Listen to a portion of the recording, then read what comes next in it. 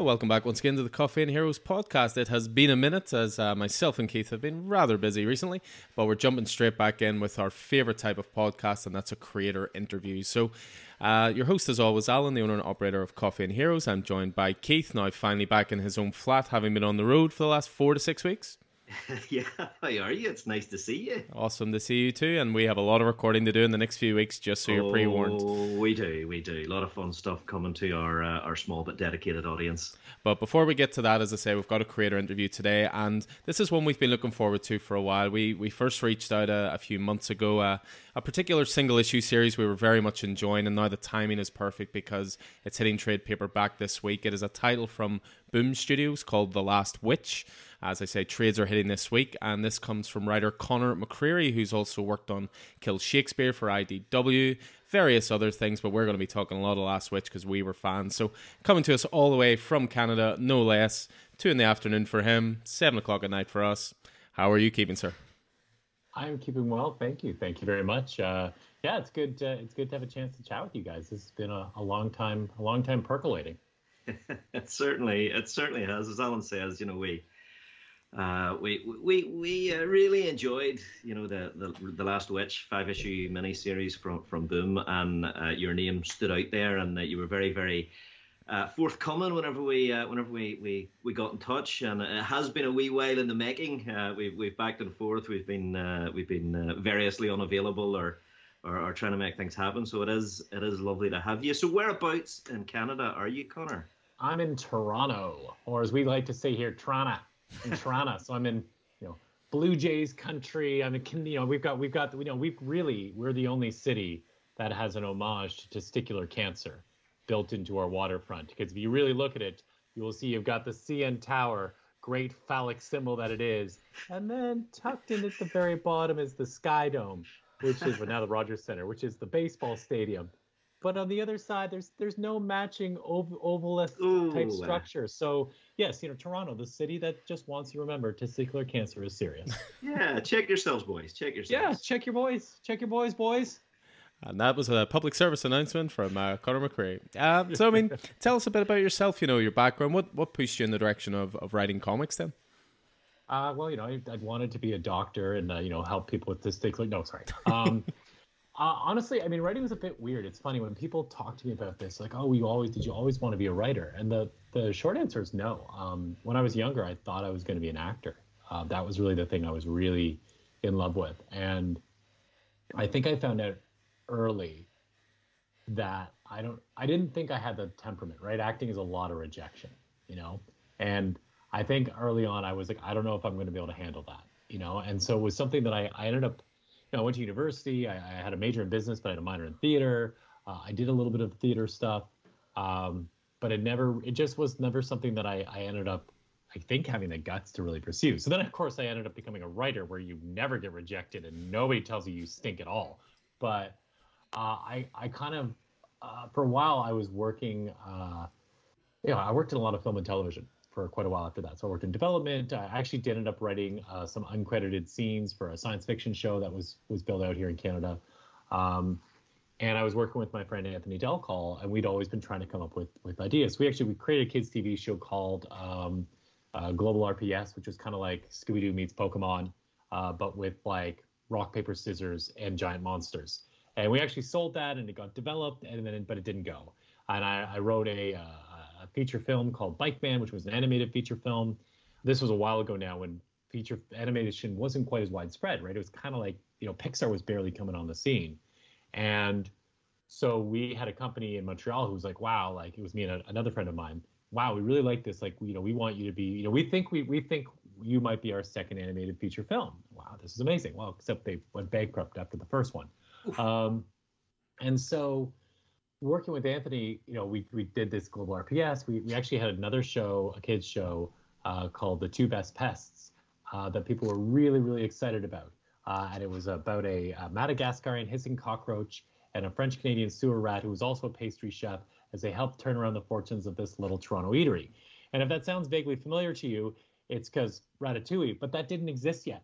And this is pre-internet, people. So this is what happened before the internet existed as a force and there was like a million Screen Rant websites and all this stuff.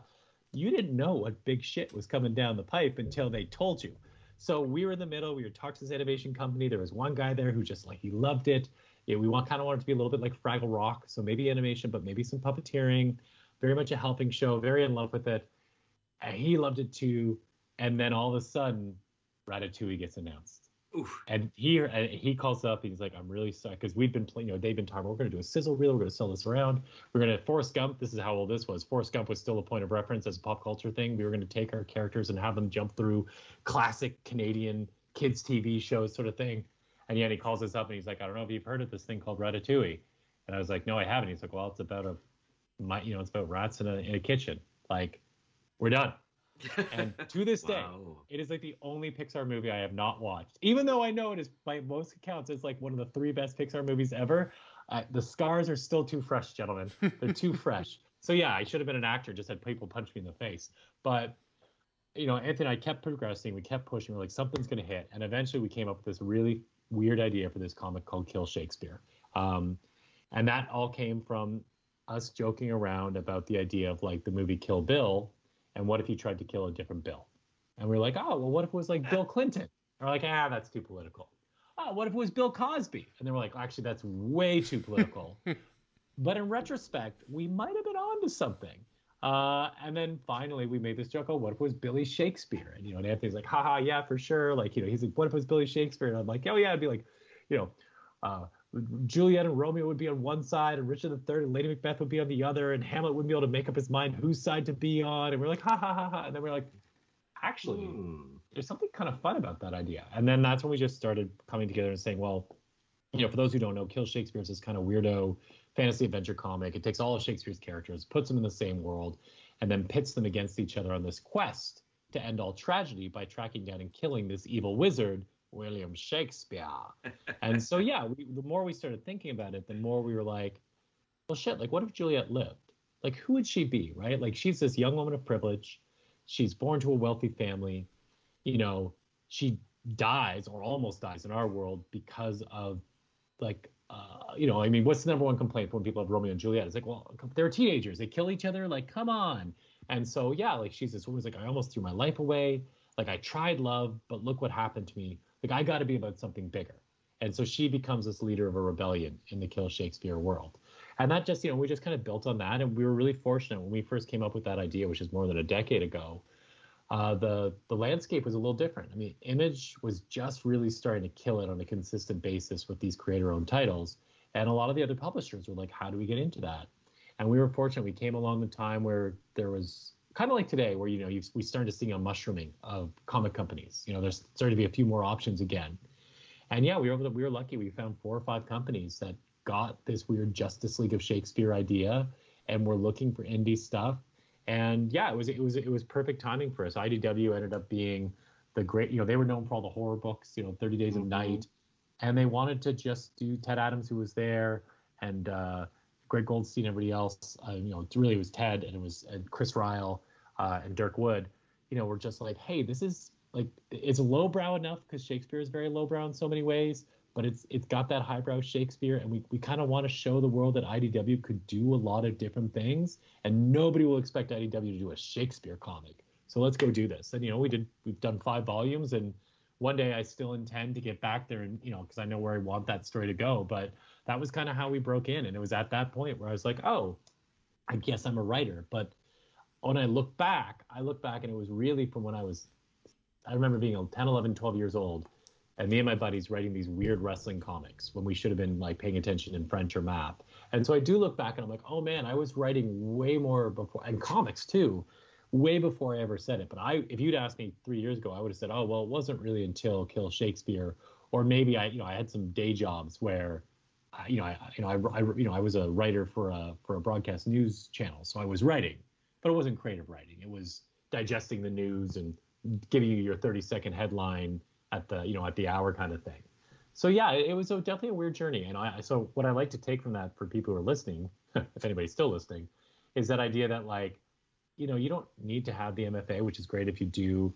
We're all natural storytellers, right? That's what humans do more than anything else. We tell stories. We are designed to tell stories and create stories, even if it's trying to explain like where the dent in the car came from. And yeah, and that, and that it's something anybody can do, and you don't need to have that training. You don't need to have to worry. You just have to fall in love with a good story in your head and start writing. And so yeah, if nothing else, hopefully I'm a lesson where there shouldn't be any barriers if you don't feel you came from the right background, but I'm not a writer. Well, yeah, you're a writer. You just need to keep writing. I think that's everything we needed to ask. Good job. I think you covered our entire script right there. No, I mean, that's brilliant. I certainly agree that, stories are in some ways the lifeblood, you know what I mean? But it's interesting to hear it put that way. And with regard to that, that transition from you were in movies and TV shows to comic book writing. I mean, was that the way you told it there? It seemed very natural. I decided I wanted less money. No, no. I mean, because like in film and TV, like I was very much working. Like I did a little bit of uncredited writing, but mostly, I was working as a development executive. I'm reading scripts, or I'm basically doing for small production companies. You're doing everything from the photocopying to like I got to meet with directors and talk to them about their work and stuff. It was great. And then, from there, I moved on to broadcast journalism, which is very much, it was a journalism job. I have no journalism background either, right? That's another career I walked myself backwards into. And I was fortunate, I did well enough that I got to work in a couple of continents as a journalist. But yeah, I mean, it honestly just came because, once that itch of having completed a story, Alan, we've talked about writing before the podcast began. And, I think like once you kind of tell a story all the way through, you just kind of get hungry to tell the next one once once that happens. And so, yeah, Anthony and I were just like, we got to get something out there, and Kill Shakespeare popped in. And, at first it was because we just thought it was a funny idea. And then the more we built it, the more we're like, oh man, like we really care about this idea. And yeah, this is great. I think it's the best thing about comics. It's still this way, maybe not as much as it was a decade ago, but it's still the kind of industry where you can go to a convention and walk up to a booth. And if it's not busy, you can introduce yourself to an editor or a publisher, and say who you are and hand them a package. And if the work is good and interesting, they'll call you back. You don't. It doesn't have the layer upon layer. And that's one of the things I love about comics. That's why you get so many different interesting stories in comics.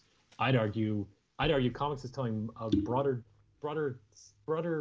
style of narrative than anything but prose, and even with prose, it's pretty close.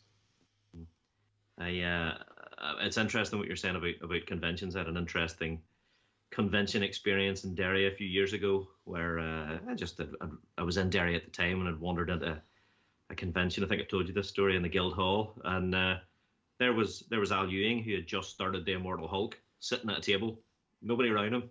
I was like, what? So we had a bit of a yarn, but yeah. But speaking of Connor, your latest work, as we've spoken about, The Last Witch, and we'll get into that in detail in a wee bit of time. But it's got some very front and center connections to Ireland and Irish mythology. Do you want to tell us a wee bit about what connects you to this little island of ours? Oh wow, okay. I mean, so I guess for those of you who are seeing this mug and hearing the name, I'm of Irish descent. So my dad was born in Dublin, north side of the Liffey. You can decide whether that's the right or the wrong side. That's a whole other podcast. That is a whole other podcast. Henny is a dub too, right? I didn't know until you go visit Ireland. I was like, oh, yeah, typical dub. Which my dad actually isn't, randomly enough. But yeah, so yeah, my dad was born in Ireland. I was raised. It was funny. My dad, when he emigrated to Canada, I think he made that decision. He wanted his kids to be Canadian, right? So he was. I wouldn't say like he didn't talk about our heritage, but it was never like a point of focus. We didn't get sent to, Irish culture classes, or they weren't trying to make us the two male Irish dancers of the local troupe. Though I did try to push my son to do that, but they just wanted him so badly. My daughter's done a little bit of that, but it just wasn't his, so I grew up, but the one thing he did talk to us about was he would tell us the stories, right? Cuchulainn, I remember the Cuchulainn stories that my dad would tell me, and I don't know how many of them were actual and how many of them were just what a tired guy who worked for 12 hours that day and he's got to get his son asleep, so whatever comes into his head. But I remember these Cuchulainn stories, and so I started buying these Irish fairy tales, and I have this big book of Irish fairy tales by Michael. He's edited by Michael Scott, which I think is one of the great ones. And what I loved about Irish mythology is the fact that it's dark, right? Like, your audience knows this. It's like I'm talking to the people who know this stuff. But for North Americans, so Canadians, I would say we have a darker sense of humor. We've got a more British sense of humor than Americans do. And I look at it as I'm like, and then Irish humor is another few steps past that in terms of sardonic and being dark, and heroes don't always win, right? In Irish fairy tales, right? Like it's like the old Brothers Grimm, right? I remember when I first read The Little Mermaid, the Brothers Grimm, the first time, and found out that she dies at the end, and going into the water feels like knives being stabbed into her body, and she turns into sea foam, right? And like that's how that story ends. She doesn't win the guy's heart, she loses and she dies, and it's awful. And Irish mythology has that, right? Like there's so many of those stories where you're like, and if the hero wins, they don't live to see the victory, or they don't really get what they want, or the princess has left them, or if it's a princess, and so I really love the fact that those stories, and I think when you write for kids, I think the best stories for kids are the ones that are a little too scary, and the ones that the kids are like, this might not work out, right? Like I think if you're telling a story to kids, a proper adventure fairy tale, and a kid doesn't get the trembling lower lip, or the big eyes, but that's not going to happen, is it? Like if they don't have some real fear, that I think you're really missing an opportunity, because that's what you love as kids, and I think that's what Irish mythology gives in so much. And and I've been fortunate enough to get to go back, and I've been able to spend some time in Ireland, and travel to Northern Ireland a few times. One time on a bus where I learned the very important distinction between Derry and Londonderry, which was a useful thing to know. And yeah, so and so I've always my relatives there, and I think I probably romanticize Ireland, the Republic and the North, in the sense of, every place when you live there is just the place with its own stuff. But I mean, you go and you're just like, it is a place of storytellers, and it's a place of laughter, and it is a place of not really giving a fuck sometimes. And, I just think it's a place I love to visit. And we talked about this before, but eventually I'm hoping to bring my family and really get my kids a chance to see, just to see where the stories come from. And my kids, the greatest thing about doing something Last Witch, I've got an 8-year-old, a 6-year-old, and a newborn, but he doesn't count for the purposes of this discussion. Sorry, Pierce. But like, it's so cool to give them something and to read them something. And, I wouldn't say they're my harshest critics, but they're definitely there's definitely changes in The Last Witch from my son or my daughter being like, but that doesn't make sense. How come that happens if that happens? And I'm like, I do not have a good answer for that. Go to sleep. To be changing that in the lettering. Thank you. Now go to your room. Brilliant. It's funny actually you mentioned the kid with the trembling lip and the big eyes, because right there in the front cover of The Last Witch #1, we have Bram hiding behind a blanket and big eyes and what I assume is a trembling lower lip. So yeah, very, very good. I think that's it's funny because, well, I don't want to over talk about The Last Witch before time, but I would argue that darkness that you find in those fairy tales. We talk about the Last Witch as an all ages book, but it definitely cleaves towards the dark side of the all ages. Well, yeah, and that's one of the things like that. So so I guess to take a step back for people who may not be aware, so The Last Witch, it's meant to be a fairy tale. It's about a young woman who has a strange birthmark. She's always been a bit of an outcast in her village. Her mom had passed away, at the tail end of one of the famines. We never really nailed down which famine, but it's somewhere, partially because I just didn't want to have to be responsible for getting things historically accurate. I'm only sometimes you got to be lazy. And she has a strange mark, and her and this other young boy, and she always feels like an outcast, and they have this competition of like, go out into the woods. There's an old crumbling tower. That's where some witch is supposed to live. And that's where The Last Witch starts, is her and this boy going into the woods on basically a dare, with her wanting to get there first to come back so she can show to everybody she's the bravest kid in the village. And then things don't work out as she expects, and it becomes a story about a young woman who's got to stop a coven of witches before they destroy Ireland and then perhaps the world. And so from that perspective, yeah, Keith, like, the stakes are pretty high. And I think like the first, as we get into book 2, it gets darker on a personal level. Like we've seen the Scariest Witch, but things start to get darker, and the emotional arc for Saoirse, our main character, I think gets a little scarier. And I hope it's a book, I always wanted it to be a book that, that parents could read with their kids and really enjoy, that the kid's going to enjoy, but also, you kind of hope that some of these kids are going to sit there and be like, 15 years from now, some two people are going to run into each other and kind of hit it off or fall in love because they both love this same weird little graphic novel. Oh my God, that scared I read that. So, like you kind of want to have that hope. And so, yeah, that's kind of what you pour into it. And I think the darkness, nothing happens in this book that you couldn't, like I said, I've got an 8 or 6-year-old, like nothing happens that you can't read with them. But I do hope that it's one of those books where every once in a while, you take a break and you look down at the little one. If you're reading it to a little one, you're like, are you okay? Should we keep going? Mm-hmm. Okay, let's keep going. Like but that's the kind of father I am. So maybe Child Services is about to get called at the end of this podcast, right? Like. Well, I mean, speaking of darkness, this just seems like a natural progression of a question. The world for the last year and a half has been quite dark, to say the least. I mean, obviously, as a writer yourself, I was just curious, how has your, work ethic coped or adapted to lockdown restrictions? Is it fair to say that, having more time at home has benefited you, in terms of being able to spend more time crafting, or is it a case of more time with family gives you less time to write? How has it actually changed your creative process in the last year and a half? I mean, I think for me, my heart is probably, so I'm one of those people, I'm fortunate. Like I tend to be like a beat sheet.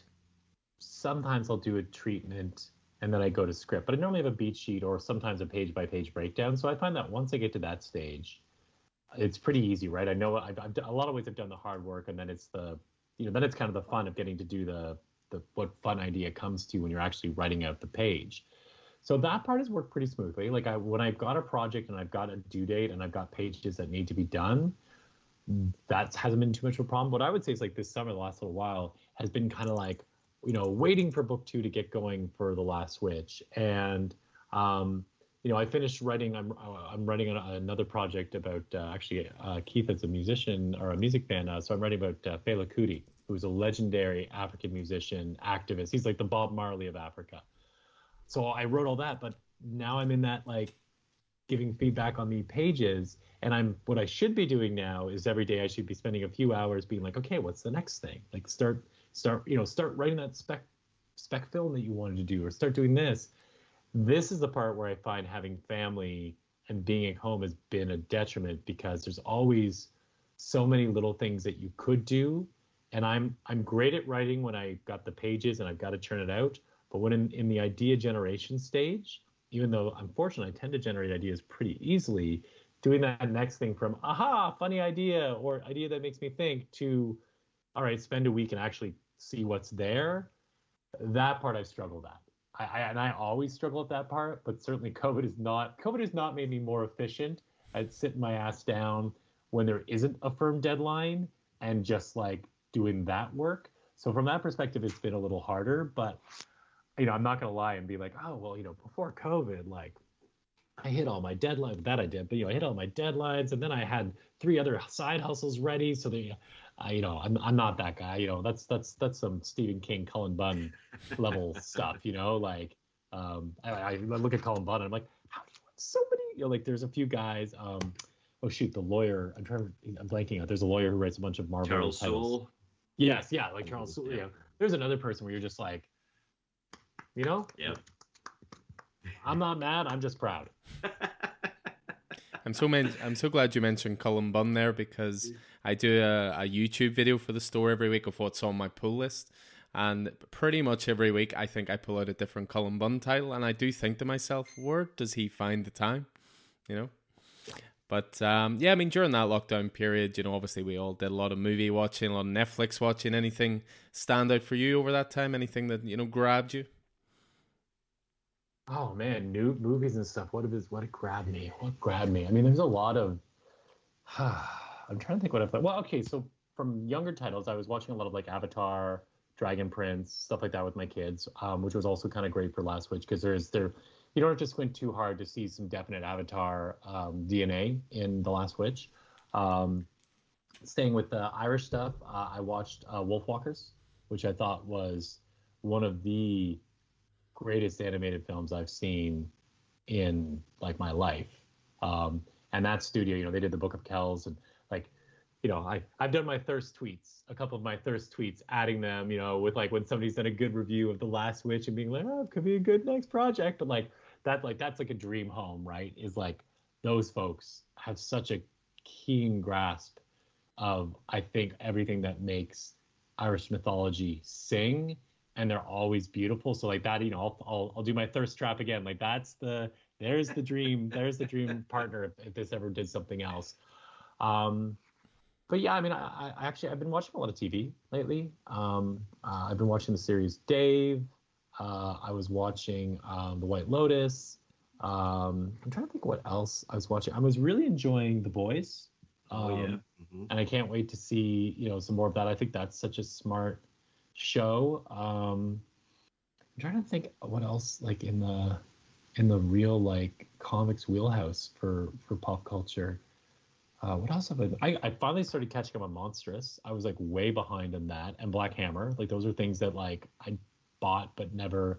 Yeah. And the other weird thing I'm getting into is IDW does like the re-releases of the European comics, and they've got Corto Maltese, who's like this kind of ne'er-do-well, like James Bond if he was just a total ass. And so I've been reading those. They're reprints of Italian comics, and they're beautiful. And it's just cool to look at that old style of sequential storytelling, and like it does. It feels very, very different than how things are done. And I definitely love watching especially how he uses his angles in his books. So those are some things that stick to me, but I'm sure as soon as we get off, I'll be like, oh shit. And they're like, this is the thing that was rocking my world most of all. Like, how could I forget this? But absolutely. Yeah, I've watched my share of stuff and read my share of stuff during the pandemic, but maybe that's related to the lack of output when I'm not exactly writing on a strategy. That would be fair, displacement activity, as they say. You know.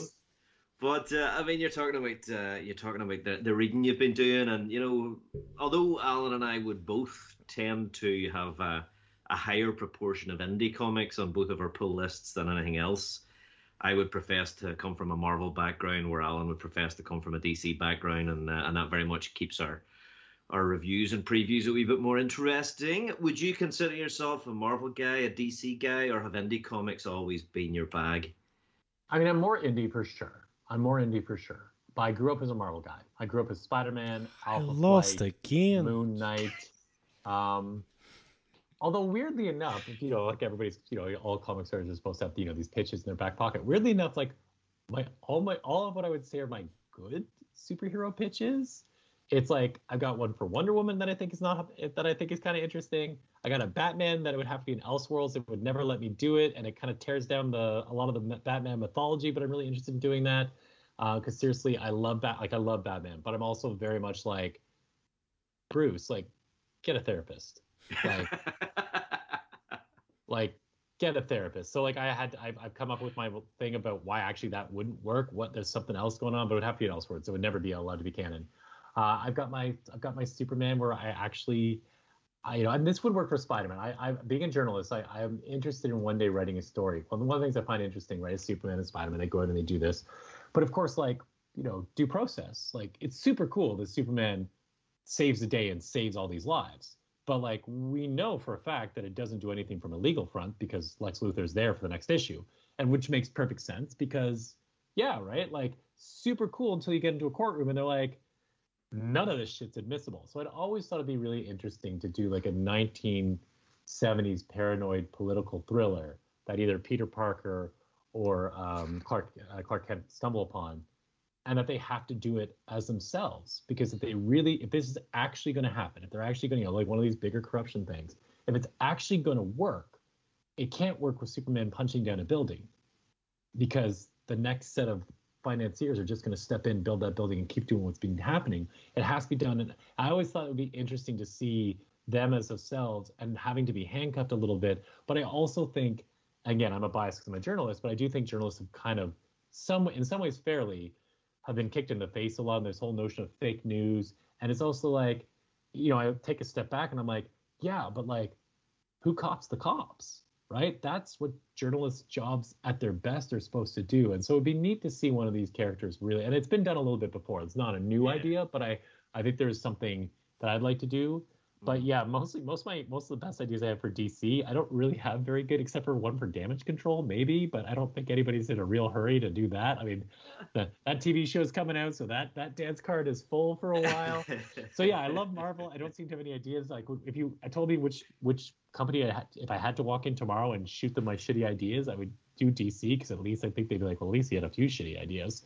Where Marvel would just kind of me being like, well, I had this Clark Kent idea, but I think it could work for Peter Parker and damage control. And it has been a long time since there has been a damage control comic book series for sure. Geez, I think that the last one I saw was late 80s, early 90s, maybe.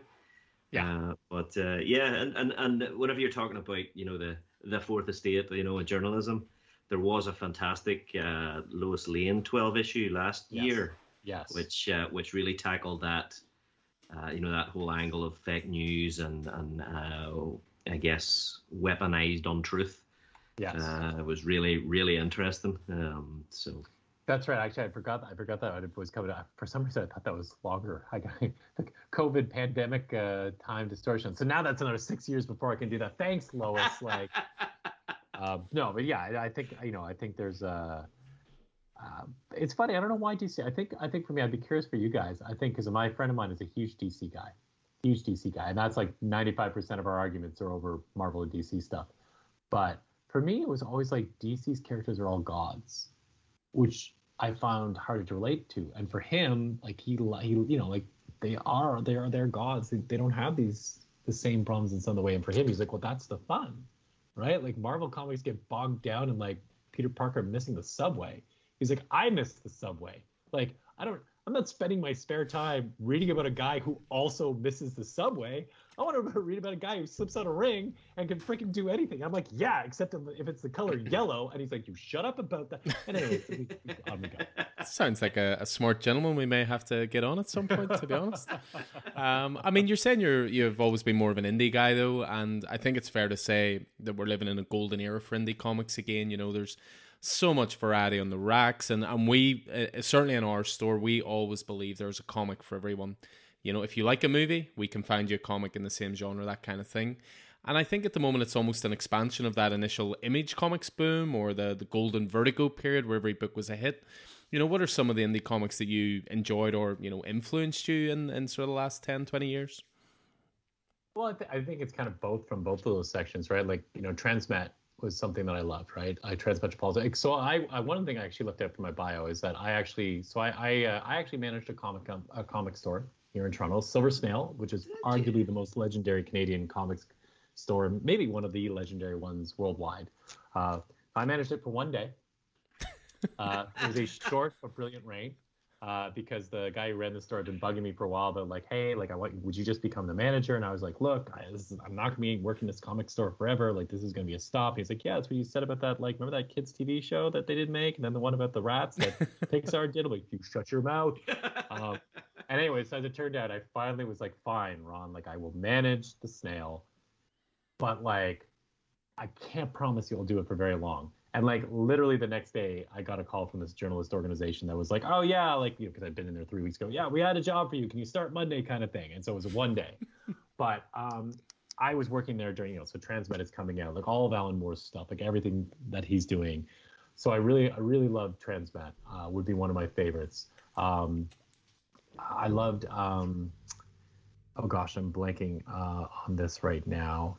I'll come back to it. But I think like from that time, like I'm thinking of like Hopeless Savages, right? Like all of a sudden there's this explosion. There was like I was this nerdy, like Scott Pilgrim is like, I'm a Toronto kid who went, I'm a twee Toronto kid who went to all the Toronto like music spots, right? Like that comic is like, comic is for me, except I'm crappy at fighting. And like, see, but like that didn't seem to exist before. And then, you go back and you read like Contract with God and all of Will Eisner's stuff. And you're like, oh, this always was there. Like, you know, and I think sometimes we forget that comics is a medium.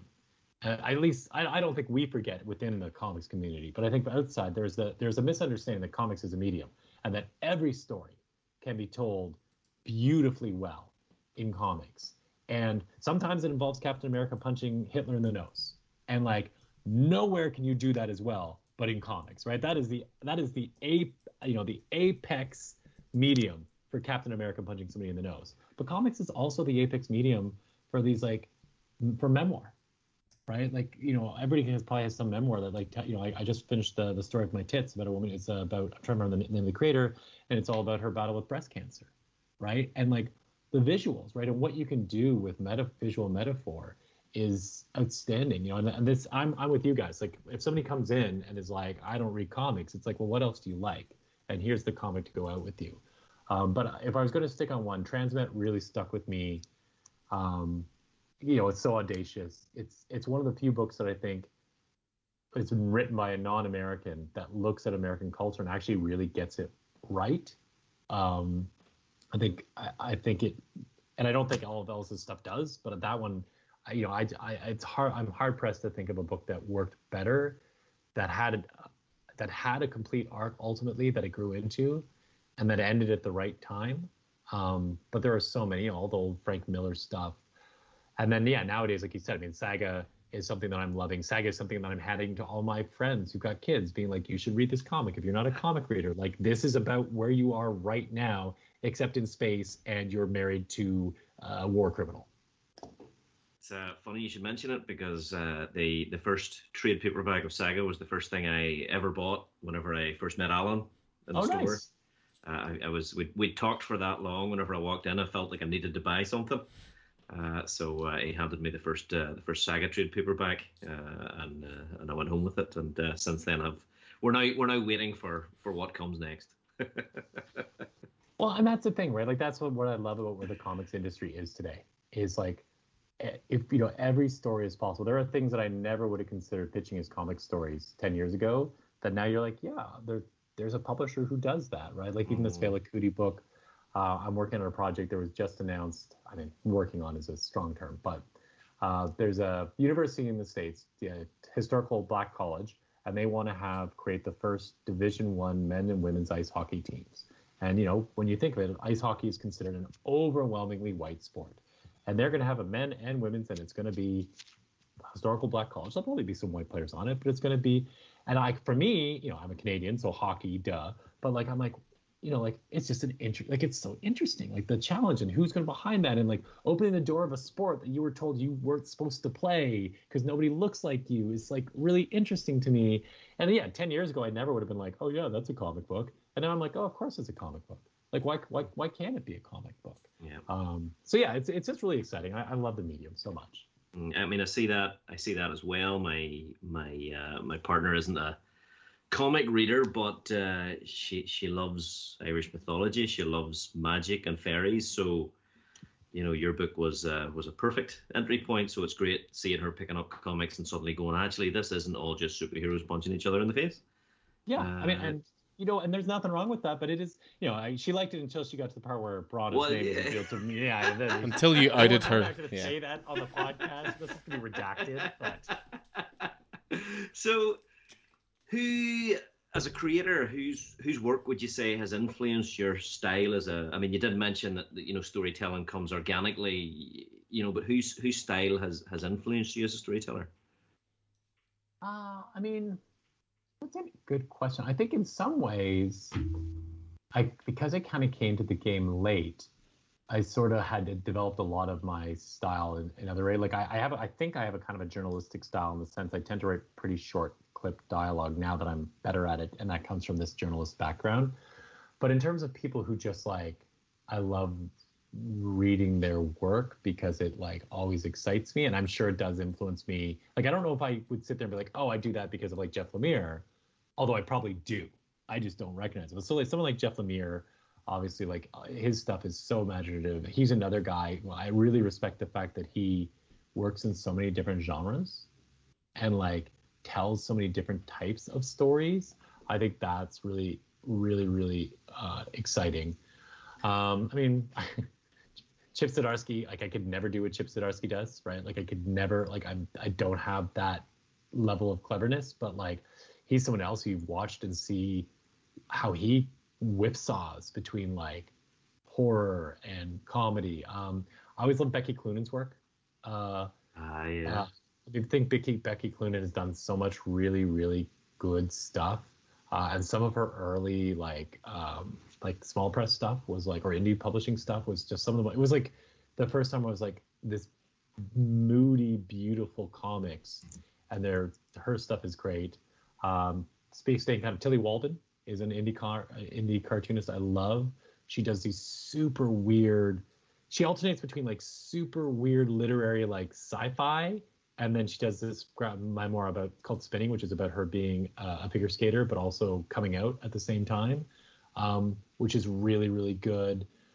Boy, there's like James Tynion is doing so much great stuff right now.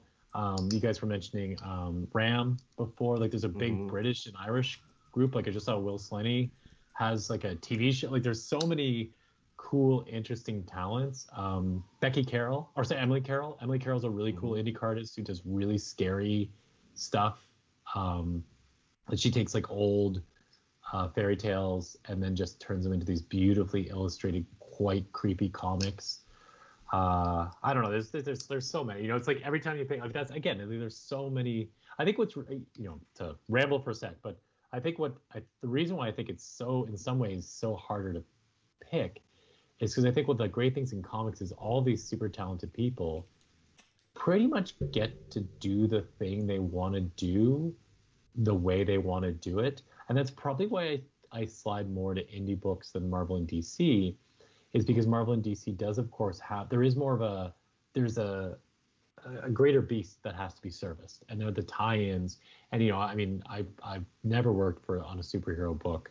Like I said, I wrote a Batwoman once and it never got used. Me and Anthony did that, but then either they didn't need it or it sucked.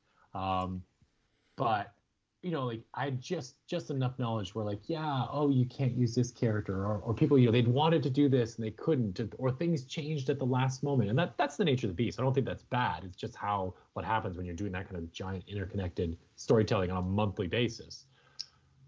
But with the indie stuff, like everybody pretty much gets to do what they want, because I guess there's just not enough money in comics for someone to sit in there and say, we're going to step on your artistic vision, Keith and Alan, like, you can't do it this way. And you're like, well, why would I do it then? Because like, I'm not buying a house out of this book probably. So yeah. And so I think you get all these talented storytellers and they get to tell stories the way they want. And I think when a work is flawed, like all works are flawed, but I have no problem when the flaws are consistent, when you're like, oh, and I think there's lots of work out there.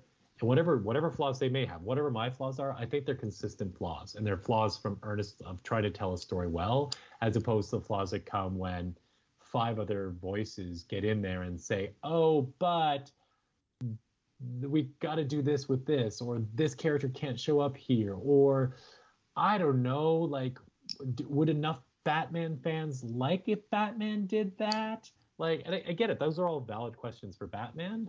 But I think it's why it's harder to get a great big 2 book than it is to get a great indie book. I think you get more great indie books every year, and that's partially a numbers game. But I do think you get more great indie books every year than you get great big 2.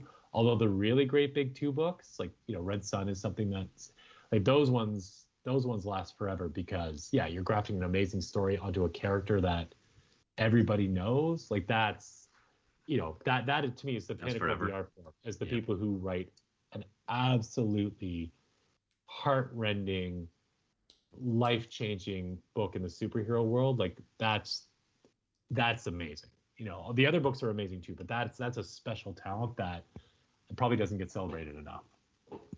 Yeah, I think we're looking at pretty much anything Tom Taylor writes for the big 2.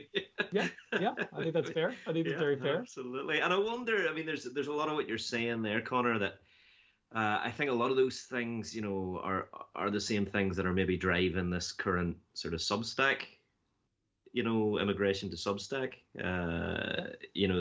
Those ownership and those being able to take full control. Even it's a lot of what I've been hearing recently. Yeah, have you heard anything about that yourself?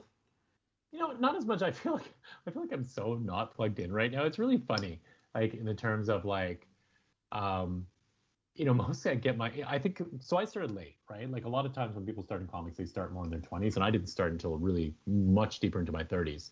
I just had a kid, and so a lot of that plugged in community, I'm plugged in when I'm at a convention, and now like most of the guys I knew and most of the women I know, they have kids now, but now I gotta say, I am, when you want people to know like what's going on in the pulse of comics, I'm like the last guy. I'm the old man like looking the wrong way, shouting at the stars as like, dinosaurs go running behind him in the background, right? Like, but I think, yeah, I think for sure. I mean, I think, it's webtoons, it's web comics kind of started this, and what the Kickstarter just did 17 million.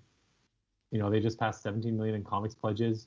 We're doing a launch, actually it started today, for something called Trickster, which actually is also an Irish-based comic, funnily enough, called Trickster. We're doing it on Zoop, which is a new crowdfunding setup that we thought, hey, let's try this out. And I just think there are so many options now to just go and do it however you want. But I think at the end of the day, it's great to have great editors, which I've been always fortunate at IDW, Boom, anywhere I've gone, I've had great editors. It's great to have the marketing and publishing support of someone like a Boom or an IDW or a Marvel or a DC. And, I think most people in this industry have a story they'd want to tell at a big two, and that's because those characters are iconic. There are a few people who legit like, oh, no, I don't have that. But whenever somebody says that, they're like, no, I don't care about that stuff. I'm always like, I don't know. Don't you have one that you like, maybe you feel guilty that you have, but like, you scratch far enough, they're like, okay, so I have a Starfire story. It's between, it's in the 1978 run of the Justice League. This, this happens, or not Justice League, Legion. It happens, and it was happened here. I've always thought about it. I read it when I was 6. Okay, like everybody's got one. Everybody's got one kicking around. Yeah, I think that's true. I mean, it's interesting that, when we're talking about your influences and you're able to just rhyme off so many names. I mean, another big mantra at our store is not to follow characters. Like, don't just pick up a book because Batman's on it. Our mantra is follow creators. So, Chip Zdarsky, we always use it as an example. You would never put 2 and 2 together that the same guy who drew Sex Criminals is doing a kick-ass run on Daredevil, that kind of thing. So I think from that point of view, I think you should always just follow creators more than anything. And it's interesting. I was just wondering, in terms of like current stuff, you say that you're more the old man yelling at a cloud, who's behind on it and so forth. And you mentioned Jeff Lemire. I just recently read Gideon Falls, finally, 6 years later, behind everyone else. I mean, do you tend to keep up to date with any books at all? Is there anything like on a pull list for you, or do you just get to books when you get a chance? More so the latter now. I mean, like for a while, I was really on top of things. It was, when I first worked at the Snail, and then after, like everything, I was like, not for nothing, I had lending privileges at the store, right? Like I worked there for a while, but because I was manager for one day, I got the manager's privileges, which meant I got lifelong discounts. You must have read so much that day. Oh, and I got to like, oh no, but from then on, like I could go like, yeah, not that I would now because it's been so long, but literally for 5 years later, I would walk into the Snail. And they'd be like, there was a special list of guys, men and women who've been managers, and you were allowed to borrow books for free, right? Like that was the rule, right? Like that was part of, it was part of evangelizing. And, some of these people went on to do some really interesting things in culture. And then there was me. So, so I got to read so much. Nowadays, I'm definitely farther behind. I mean, because I've got younger children, I'm way more up on like, I guess I'll call it the Reina universe, right? Like books like that age, and there's so many really good young adult books. There's a woman named Victoria Jameson who writes, I think it's called she wrote Roller Girl, and I want to say the other one's called All's Fair, but it's about a girl who was homeschooled and her family like are Ren Fair actors, and then she goes to middle school, like all that middle school stuff. I've been reading a ton of it, and it's like all good material that's aimed for kids, right? The stuff that's really good ends up being way more subversive than you realize because adults aren't really looking for it. And any stories about trying to get into high school or middle school, like stuff goes down, right? We all remember like those are active years. And so I'm pretty on board with. And actually my wife and I are just hopefully the next week or two, we'll find out whether a book that we're pitching through my agent about her life going from a very, very small Northern Ontario town, moving to basically Toronto, and how it really kind of wrecked who she thought she was.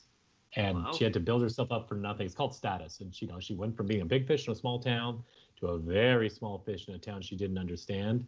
And, made some bad choices as a 12-year-old around how to try to get status back. So it's loosely based on her life. And, if you told me, after Kill Shakespeare that I was going to do something like The Last Witch, I would have said, yeah, that makes sense. It's kind of Kill Shakespeare and it's a bit of a younger crowd. But then if you said I was going to help my wife write this half memorial for middle books, I'd be like, what?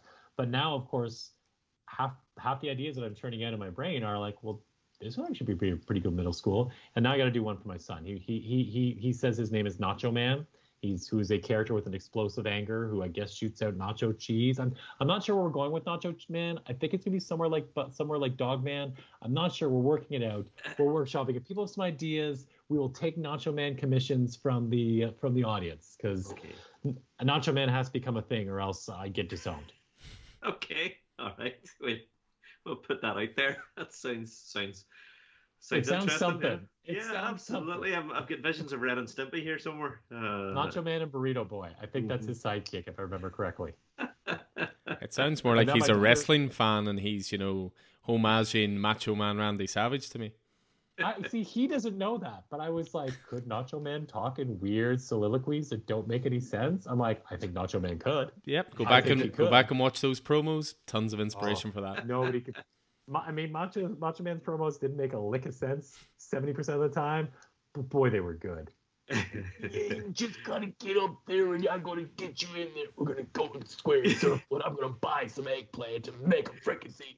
Yeah!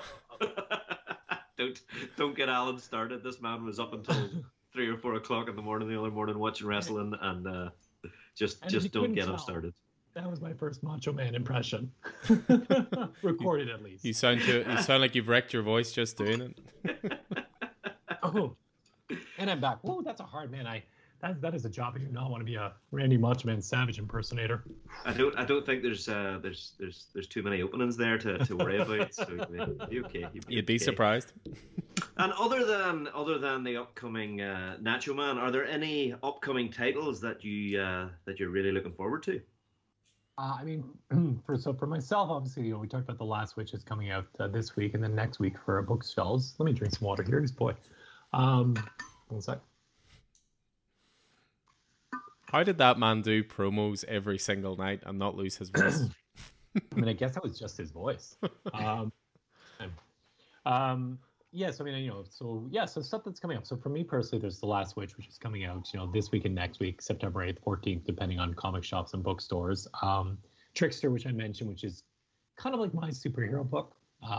It's a Monster of the Week story. It's about a illusion-wielding leprechaun, but it goes into the actual mythology. So leprechauns are the children of Lu, the sun god. They're actually tall, they're handsome, and so it kind of has some fun playing against those stereotypes. But it's like Shaun of the Dead or Army of Darkness. At times it is very icky and gross.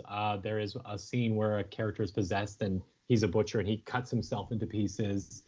But at the same token, there's also a lot of very broad humor and goofy jokes. And so it really kind of, if you're someone who has an appetite for Catskills style broad humor, and also, that was kind of gross and a little that was a little creepy, it's the book for you. Yeah, so it's called Trickster. It's a lot of fun.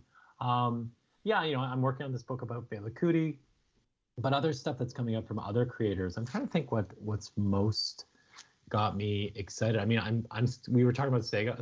That's something that I'm still following. This is actually way old, but I stopped reading it for some weird reason. Started rereading it and then realized I'm a couple of trades short. So Morning Glories. Oh, great title. Like the kind of the lost. So that's one that's not new, but that's something I'm very interested in checking out. I'm trying to think. Most of what I see, because I'm a little bit behind, so I'm thinking back They Called Us Enemy. Why am I blanking on from Star Trek? Sulu. The name of the George actor Takei. They Called Us Enemy. George Takei. Yes. It's autobiographical. Yeah. Really cool things about that book. And so I'm really interested in checking that down. Um, I'm trying to think what else. I mean, we talked about Charles Soule. Like, he's got a run on Star Wars that I haven't been reading, but I've been hearing nothing but incredible things. Mm-hmm. I'm a big Star Wars fan, and my kids are now getting into Star Wars, so this is kind of a good excuse to kind of start bringing them Star Wars comics, because that's another thing I think about licensed properties that sometimes gets dismissed, is that they're still really the best way to bring younger readers into that world of comics in so many ways. I mean, I know there are things that are dedicated just to younger readers, but in terms of like the action of the adventure and introducing them to a quote unquote adult story, you can hand a Star Wars or a Superman comic generally to a kid and you're going to be okay. Not all the time. I know there's been some discussion about that, but I do think that that's a big thing, or an important thing. Yeah, I don't know. I'd have to really do some thinking. You guys were mentioning Al Ewing, and I know he's got he just did Gamma Flight this past year, which I actually I'll have to ask you, how is that? Is it good? Yeah, I mean it spun out of the Immortal Hulk, which was a phenomenal run. It's coming to an end in October. Issue 50. With issue 50. So I've been following that right the way through. But yeah, Gamma Flight span out of that, and I mean I was always a fan of Alpha Flight. Yes. Back in the day, John Byrne stuff, and Shaman and Snowbird and Guardian and Vindicator, and the thing that links, I think, Gamma Flight to Alpha Flight is the inclusion of Puck, who's always been a really interesting character with an interesting background. So, yeah, I mean, I am given the month I've had, I am very far behind in my reading, Connor. Very far behind. In fact, I haven't picked up last week's pull list yet, and this week's pull list is out tomorrow. So I'm in trouble. I'm drowning. But I read the second or third issue of Gamma Flight, and I'm really enjoying it. Okay. So yeah, worth I've seen that, and when I first saw it, I was like, well, that's got to be Alpha Flight, and then I kind of just forgot about it. But yeah, same thing. Being a Canadian, when you're a Canadian kid, like Alpha Flight was, that was us. We got reflected, and it didn't. So Byrne got it right. Like he actually, not that there's a huge cultural difference, but there is a bit of one. And then and I guess Excalibur, that would be the other one from that area. Yeah. Different, that was one where I'm not obviously a Brit, but I was like, oh, like that feels, felt real. So yeah, there's so much stuff. I'm sure there's so many things. Again, as soon as we get off, I'll be like, oh yeah, I've got this that I've been asking to bring brought in. But yeah, there's no shortage, man. Like there's so much good stuff. Yeah, definitely no shortage. Yeah, it's both the joy and the harshness of the industry, and that. Similar to Keith, I was behind in my reading, but that didn't stop me picking up 27 issues of Gideon Falls to read when I should have been reading my up-to-date current stuff.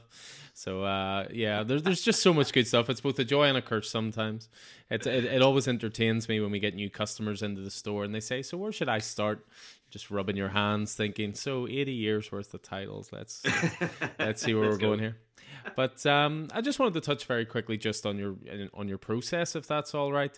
Yeah. Obviously, in terms of writing, everybody's different. When it comes to my own personal, if I'm going to write, I'm a night owl. I do it at 12 at midnight.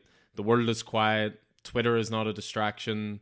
You can actually get on with things. I mean, do you have a set process for writing? Is it a strict 9 to 5 kind of thing? Is it a do it late at night, or is it just whenever inspiration takes hold?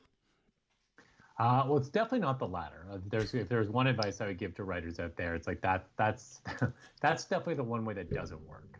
Not long term, right? If you're waiting till you feel like you want to write, you'd be waiting a long time sometimes. So I don't write late at night. I mean, because I've got young children and stuff, so I get up early. And I'm fortunate now that I'm kind of able to. I do take some other gigs, but it's all kind of in that freelance world. So I'm fortunate where I don't have a 9 to 5 at this juncture, so hopefully, knock on wood, buy the last Witch so I don't have to get one. But for me, it's what I try to do is I'm a page count guy. So I'm like, I need to get X number of pages written today. And if that takes me an hour and a half, cool. That takes me 9 hours, less cool, but okay, right? So I'm like, you got to get the page count in. And when I do write, I tend to write a little early. I tend to probably be most productive like 10 till like 12:30 or so. But if I'm really going, like on days where I'm really going and I blow past my page count, I'll write from 10 till 4 without getting up because I'm just in that groove. I wish that was every day. My biggest problem, though, I think for like a lot of writers is, you sit down and then, yeah, making sure that the thing you do is writing, not preparing to write, not plotting out some more stuff in your head, which are still useful, but is not writing. Or worse, like you said, Alan, like, oh, there's Twitter calling me, or oh, I haven't read the news today. I mean, as a writer, I need to know what's going on in the world, right? Like that's important. TMZ, no. So yeah, I try to be a little consistent when I am writing. Like when I'm in the middle of a project, I'm pretty good. I'll give myself credit. I'm pretty good. But as I was saying to you guys, when I'm in between projects, when there isn't a specific thing that has to be done at this point right now, that's where I could probably use more structure. I definitely have learned that about myself. And I think in general for writers, as much as it seems the opposite of creativity, being structured is really, whatever structure you have, you've got to have some sort of structure. And some writers are like structured up the wazoo, and some writers are very loose, but they know they're going to sit from 10 till 2 or something, and they don't care what gets done there, but they're going to sit. But I think you need to have something. I really do. And what about, Connor, as a writer of comics, your relationship with the artist? How does that process work? We shout at each other until no. It's funny actually. So the first person Anthony and I wrote with. So the short answer is, whenever possible, I like to be able to work with an artist who has an interest in writing and storytelling, because I think you get stronger work because they ask better questions of your scripts, because they've got their writing brain on. So I think that's always strongest. I think you always want to give an artist an opportunity to do something different than was suggested on the page, because they're the experts at that. If nothing else, it's going to lead to a conversation, which for you as a writer strengthens your conviction on why you did want something done a certain way. Like you're like, yeah, actually this is, and then all of a sudden you're like, oh, right, but let's change the next 2 panels. And I've had a lot of conversations with artists where you're like, no, like I don't want that change, but this is really why. And then you start talking, you're like, oh, well, the rest of this page should change, right? Like that is a good idea, and you're right to it. Connor, you're right that you wanted to do it that way, but now we could do the rest of it this way. And you're like, yeah, we could. Like, but my favorite story for that. So when we first worked on Kill Shakespeare, we were working with Andy Belanger, who's great. If you've never had Andy Belanger on, he is well worth your time. He's a wrestler now in Montreal, Canada. He's drawn for heavy metal. He's done image stuff. Like Andy's done a lot of stuff. He's great, and he is a interesting, entertaining human being. So, Kill Shakespeare was Andy's first series, and it was me and Anthony's first writing. And so in the first issue, there is a thing, probably about 12 something pages in the book, where in the play Hamlet gets on this boat, and this boat's supposed to take him to England, and there's this letter that's going to get him killed when he gets there. And in the play, this pirate attack happens, and that's why Hamlet gets back home, because it's pirate Uber, I guess. And, the play goes on. So this was the big moment where Hamlet confronts these 2 other characters, Rosencrantz and Guildenstern, about how he knows they have this letter, right? And Rosencrantz and Guildenstern have this conversation with him about how they had been, until that moment, they had been like, what are we going to do? Are we really going to screw over our best friend or what? And they talk about this idea of how you have to let go, and the paper is meant to be thrown into the water. And it's really important in the context of Kill Shakespeare, because Hamlet's whole journey is going to be about how to know to let go. Because the MacGuffin in Kill Shakespeare is he's told that if he does this thing, if he tracks down and kills this evil wizard, William Shakespeare, it's what Richard III and Lady Macbeth are asking him to do. If you do that, you'll get your father back from the dead. And so it was this big moment. And so I had written it with like lots of like close-up shots, emotion, like cutaways, like very kind of arty indie comic. And he hated it. He's like, I'm not writing it, dude. I'm not drawing this, dude. It's boring. I'm like, what do you mean it's boring? He's like, it's boring, dude. It's boring. It's a bunch of people looking at each other with sad eyes. Like, it's boring. Like, what is this, like a emo comic? Like, no, not doing it. And I was like, yeah, but Andy, it's like the most important. These are really important shots. It's important that we get this. He's like, nah, not doing it. And so Anthony, I'd written the first issue. Anthony kind of comes in, he wants to have my back, but also he's sitting there being like, so we start Kill Shakespeare in a flash forward. Then we do a weird kind of recap of the play that's not in any particular time and place. Then we do meet Hamlet in the here and now of our story, but he immediately meets a witch, and there's a weird, trippy magic scene. And now we're on this boat, and Andy was like, I want to do a visual montage. I said, yeah, well, Andy, what's your idea? Visual montage, bro. I got a visual montage. Don't worry about it. Like, would you like to tell me about this visual montage? Nah, brah. You'll love it when you see it. Okay. So Anthony's like, we can't do that. We can't like go, we got to be in the real place. Like we got to be on this boat and it's got to feel real and it can't have visual montage because like all we've done is like weird art tricks to this point. Like we got to do some storytelling. And so things start getting heated. And Andy's like, I'm not going to do it. He's like, if you make me do this, I'm going to take all 5 pages of the scene. I'm going to make it 1 page. That's what I'll draw you. I'll draw you 1 page. And so I'm like, oh, that's not going to work. And so I'm sitting there being like, okay, so here it is, Connor. This is the 5 most important pages of the script as far as you're concerned. And it just so happens that they're the 5 pages your artist is most excited to go out and do something different with. Is this a collaboration or isn't it? So I was like, all right, Andy. I was like, do the visual montage. I said, but if you do it and I legit don't like it, then like you have to be willing to try it my way. And then we'll see how it goes, right? Like, would you? And he was like, you're going to love it, bro. Don't worry. And so he did. He did this thing. And it's got Hamlet's father's tomb is coming out of the water and it crumbles. And this like Lady in the Lake sword is coming out. And the way the letter kind of falls in and melts apart. Like it's really cool. I never in a million years would have ever thought to script that. But that's what Andy was feeling. He drew it. And I remember we got this one of the very first reviews we get.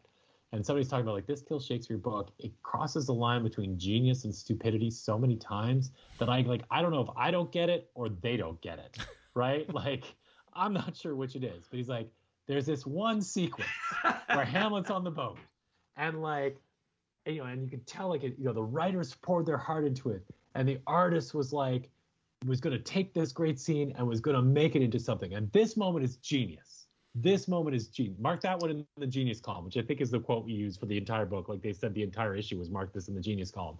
The wonder of ellipses.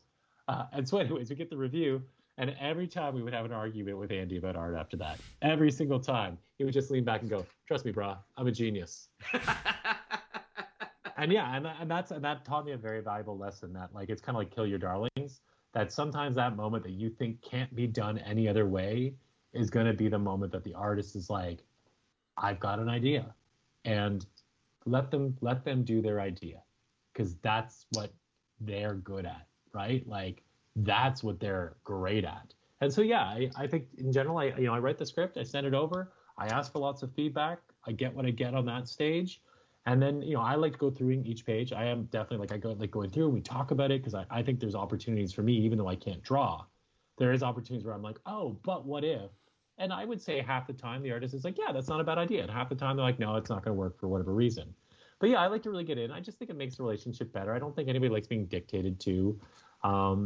And yeah, I mean, we're both storytellers, right? And so if we're not working together with our storytelling skills, and that extends to the colorist, that extends to the letterer, right? The more people who love storytelling, who are involved in making comics, who can get in there and just talk about it, right? Like I think at the end of the day, as a writer and the artist, I still feel like the writer and the pencil or inkist, like those are the two people who have to make the final calls. Like you have to have that responsibility to be like, this is the way we're going. But it's really rare, I've found in my career, where can't come to a pretty quick consensus, or generally come up with an even better idea in the moment and be like, oh yeah, both of our ideas were so crappy. This is the idea. And then the review comes in. They're like, well, that was the moment that was the least crappy. So I guess this was the, mark this moment in the genius column. There we go. One-star review. Mark this one in the genius column. I suppose it's always that opposition between, artist and writer in comics. There's like very famous stories of, Scott Snyder and Greg Capullo working together, and Greg Capullo said it took you 30 seconds to write this. It takes me 5 days to draw it. So I suppose with an artist, it's always going to be a focus on one project at a time. But certainly from different writers we've chatted to, you know, they can sort of juggle multiple projects. I mean, do you prefer to keep focus on one project at a time, or are you quite proficient in juggling multiple titles at any one time? I mean, I'll say this has been biased by the fact that I have been hired for enough things to have to often jump. You know, I would love to see whether I love juggling multiple projects at the same time. You know, anybody who's got a gig that wants to see if I can do it. I mean, but I have it a few times. Like, so most recently I was working on Last Witch and Fela and this Trickster book at the same time. So that was actually the most where I've been really juggling. And, you know, there's always a couple other side hustles, but I ended up enjoying it because, like, Fela's like this very, like, for people who don't know the guy, I mean, he is, like I said, he's the Bob Marley of Africa. Like, he had 37 wives. He was like, he's like the marijuana god. You know, he like was arrested 200 times. He's an asshole. He's a genius. I've never used the word motherfucker so many times in a script. Like, the guy was profane as hell, but he was so wise. And, like, that's a real fun vibe to get into. But yeah, sometimes you get hit and you're like, oh, now there's this big moment. Like, how do we handle, like, the moment when his, like, mom gets, like, his mom, who, by the way, not for nothing, helped negotiate Nigeria's independence from UK. The Nigerian military threw her out of a second floor window when she was like 80 because, like, she was his mom, even though, like, she was legit there in London helping to negotiate. Like, so, you know, you get to that moment, you're like, oh boy, this is heavy. And so then it's kind of nice to be able to turn around and be like, oh yeah, I've got this, like, weird Trickster book where, like, you know, I'm trying to figure out, like, what's the grossest way for a slug that has possessed somebody to come out. Like, you know, is ass or mouth better? Like, let's have an ass-mouth conversation. Like, let's just go through this. Like, let's really, like, think this down. Could be an ear. Like, let's not overlook the ear. That's a good orifice as well. Like, let's, you know, so it's nice to have that. And then, yeah, sometimes with Last Witch, it was fun to just dive in there with Saoirse and Brom and to be like, Saoirse's kind of a little bit meant to be a bit like my daughter. Brom is meant to be a little bit like my eldest son. You know, like, where, like, how do I craft something that feels like that classic Avatar or Saturday Morning? Like, what's the best thing that would have, me as a kid, I would have been excited. Like, you know, like, there's this, you know, in the second issue, there's one of my things I love about the book the most is when you finally meet a witch. You know, the first book is a lot of setup. Second issue starts moving. And there's this witch you meet, and the teeth in her mouth. Like, I said, I want, like, all I wrote was, like, she smiles, and all it says is those teeth. Is always the only description in the script. And what she did, I was like, oh yeah, those are those teeth. And, like, you know, that just makes you so happy, you know, when you see it and you're like, oh, that's why I'm so glad there are great artists out there, because, you know, it just makes you really happy. So yeah, it is fun to go back and forth. I think it probably keeps me personally, I think it keeps me more fresh because it gives me something else to put my creative brain into. And I'm sure, you know, listeners have heard this, and you guys have had this in your creative endeavors. You know, you work on one thing and then an idea that solves a problem for something else comes in. And so that's, you know, that's great. You know, I love it. You have that moment, you write down something and now you're excited to, you know, you're almost flying through these pages because you want to get to that thing. So yeah, I love it. I'd love it more. Like I said, hire me for more things. I'd be happy to be overloaded. Well, taking a minute just to focus on, we've spoken a wee bit about Kill Shakespeare, but taking a minute just to focus on it. Did you feel a certain pressure working with very much pre-established characters as opposed to your own creations? I mean, no, because it was like the first thing we did. I think maybe if I'd done some other stuff and then it was like, you know, The Last Witch creator, you know, hey, The Last Witch was this really great book and we loved it. Now he's taking on Shakespeare. Like, I think there may have been there probably would have been more pressure, right? Because, like, you know, I'm very proud of The Last Witch. I think it's a great book. You know, I think people would be like, yeah, that's a well-told story. Wow, this guy's taking on Shakespeare. Like, you know, what are him and this, you know, Anthony Delcall guy gonna do?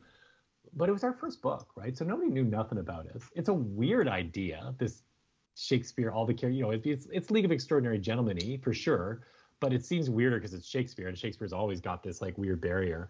Honestly, I think Anthony and I were too naive to recognize how much pressure we should have felt. Like, it's not only our, you know, this is, you know, it's not like Kill Shakespeare is us telling Hamlet in the future, which is, by the way, hard enough to do properly.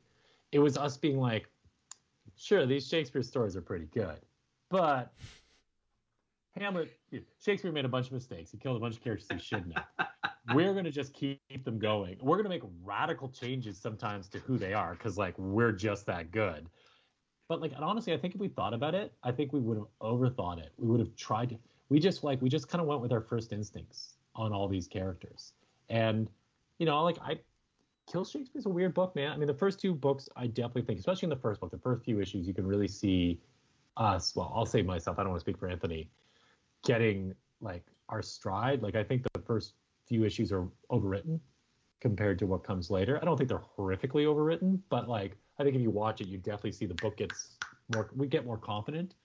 But yeah, man, like, I look back, Kill Shakespeare's a weird little stretch, right? Like, book 3 of that series is one of my favorites. It does some really weird stuff. Anthony does this really cool, one issue is actually mirrored. If you look at it, didn't go exactly perfectly, but the first page and the last page are mirrored panel-wise, and then the second page and the second last page all the way through to the middle, which is a double page, completely obviously mirrored spread. So he designed it to be mirrored back to front. There's some weird stuff that happens with Prospero and Shakespeare. Like, it's just a weird book that I'm really proud of. And I think if I'd done other stuff before, or if Anthony and I had done other stuff before, I don't know if we would have given ourselves the same freedom. I think we would have felt more pressure. I hope, knock on wood. I mean, I try to approach every project. I never think about what I wrote before, and I try to never think about what I'm writing. Like Fela Kuti being a good example. The guy he is a hero to millions and millions of people. He is certainly a icon in terms of, like, some of the Black Lives Matter struggles that we're talking about, right? In terms of being one of the first guys who took on power and spoke truth to it. So from that perspective, you know, I'm working the artist Djibola Fagbamie, who's also the co-writer really of the book. Let's be honest. You know, he was born in Nigeria. He was raised there. Like, you know, we're coming from a place of knowledge, but at the same token, you take a step back and you're like, yeah, you're like, buddy who's doing this said because he loves your writing, he wants you to come on and write this book. That's why I'm doing it, right? He believes in me. But you don't have to take too many steps back to be like, but how are some other people going to think about the white Canadian being on this book, right? Like, and I think if you spend too much time thinking about that stuff, like, you have to think about it in that context and be like, should I do this? And, you know, our discussion was, hey, Fela is a historical figure. Everything we're writing about is researched. You know, we're not inventing, like, at one point somebody said, hey, what if you did that book, but you did it with a younger protagonist and you just used Fela. He ran this very cool commune where all sorts of crazy stuff happened. And you use the commune as the connective tissues, and you could tell a story about this young Nigerian boy and what it was like to be Nigerian at that time. And that way it could be like an all ages book, and we could, you know, because we can't tell Fela's story because he's too adult. And it was a great idea. But, like, Djibola and I were both like, no, man, that's not for us to do together. Maybe for you was because, like, I'm not going to sit there and be like, here, let me write about what it was like to be a young Nigerian boy in 1970s. Now I can write about Fela and what it was like to be in Nigeria at that time because I can research that. But again, yeah, you think about stuff too hard and you probably talk yourself out of some really interesting opportunities. But if you don't ask a couple of questions, you know, I think this is where you learn, where you start stumbling into some stuff and you think, shit, I probably should have thought about this before. Like, this is one maybe I should have thought about because this, as it turned out, was an incredibly stupid idea. Like, you know, why did I say that? Like, but thankfully, knock on wood, you know, well, maybe we'll talk in a year and a half when Fela's out, and, you know, we can do a music retrospective and get just enough fair license for his music in the background, and you can tell me whether it ended up being a stupid idea or not. But we'll look forward to it. I mean, one of the interesting things about Kill Shakespeare is that, you know, you've got characters interacting whose stories take place, in some cases, hundreds of years apart in the original novels. How was coming up with a solution to have them all in the same sort of time and space? That sounds pretty challenging. Oh, no, not at all. Honestly, no? We just decided medievally. Like, honestly, like, if you ask the average person... That sounds like your elastic time thing, Keith, with Marvel, you know? Like, if you ask the average person, what was the difference between 1250 and 1550? Nobody knows unless you're an actual scholar of that stuff. Like, you don't know what technology was invented. You're like, well, they all had swords and crossbows, right? And like, so we just said if anything felt like classic European medieval, that was fine. We didn't have to get into the minutiae of, like, yes, Juliet is 300 years. Roman Juliet is set 300 years after King John, 400 years actually, almost. Where we did set rules, and we said, all right, so Julius Caesar, Cleopatra, these are characters that are historical figures that we know don't coincide with Richard III. Now, most people have no idea that Richard III and King John, are even farther apart. Well, they're not, but it's still 400 years, right? So that was our rule. So Cleopatra and Caesar are the history of the Kill Shakespeare world. So they existed. Their lives were just previous. We actually have a backup story in the very first issue that shows how the dagger that Hamlet has been given by Lady Macbeth, which he's to use to kill to Shakespeare because it is apparently the weapon that can do it, is also the same dagger that Brutus uses to stab Julius Caesar on the steps of the Senate. And so we connect the dagger, and then we show that it was also a murder weapon in 2 or 3 other famous Shakespearean plays. But they're kind of deep cuts. Like one of them is just somebody being shoved off a wall. You have to really be a Shakespeare nerd to be like, oh yeah, that's how like King John ends, with somebody being shoved off a super tall wall. Like, and it doesn't really matter. Honestly, that, with a thing like Kill Shakespeare, and even I would say something like The Last Witch, like I think if you know your Celtic mythology, there's a lot of stuff that is satisfying. Keith, you're talking about your partner and her recognizing the etymology of the name, and that stuff is great and satisfying. And I think people who get that stuff hopefully enjoy the book in a unique way. But by the same token, I've always tried to write with any of these things. It doesn't really matter if you know the reference. If I've done my job as a writer, you'll understand the reference. And so, yeah, like we've always tried to keep it. So, yeah, for Shakespeare, it was like medievally, make it easy, and then put a few Easter eggs in so that somebody who really knows their stuff is like, oh, okay, yes, okay, they're acknowledging that there's a huge time gap.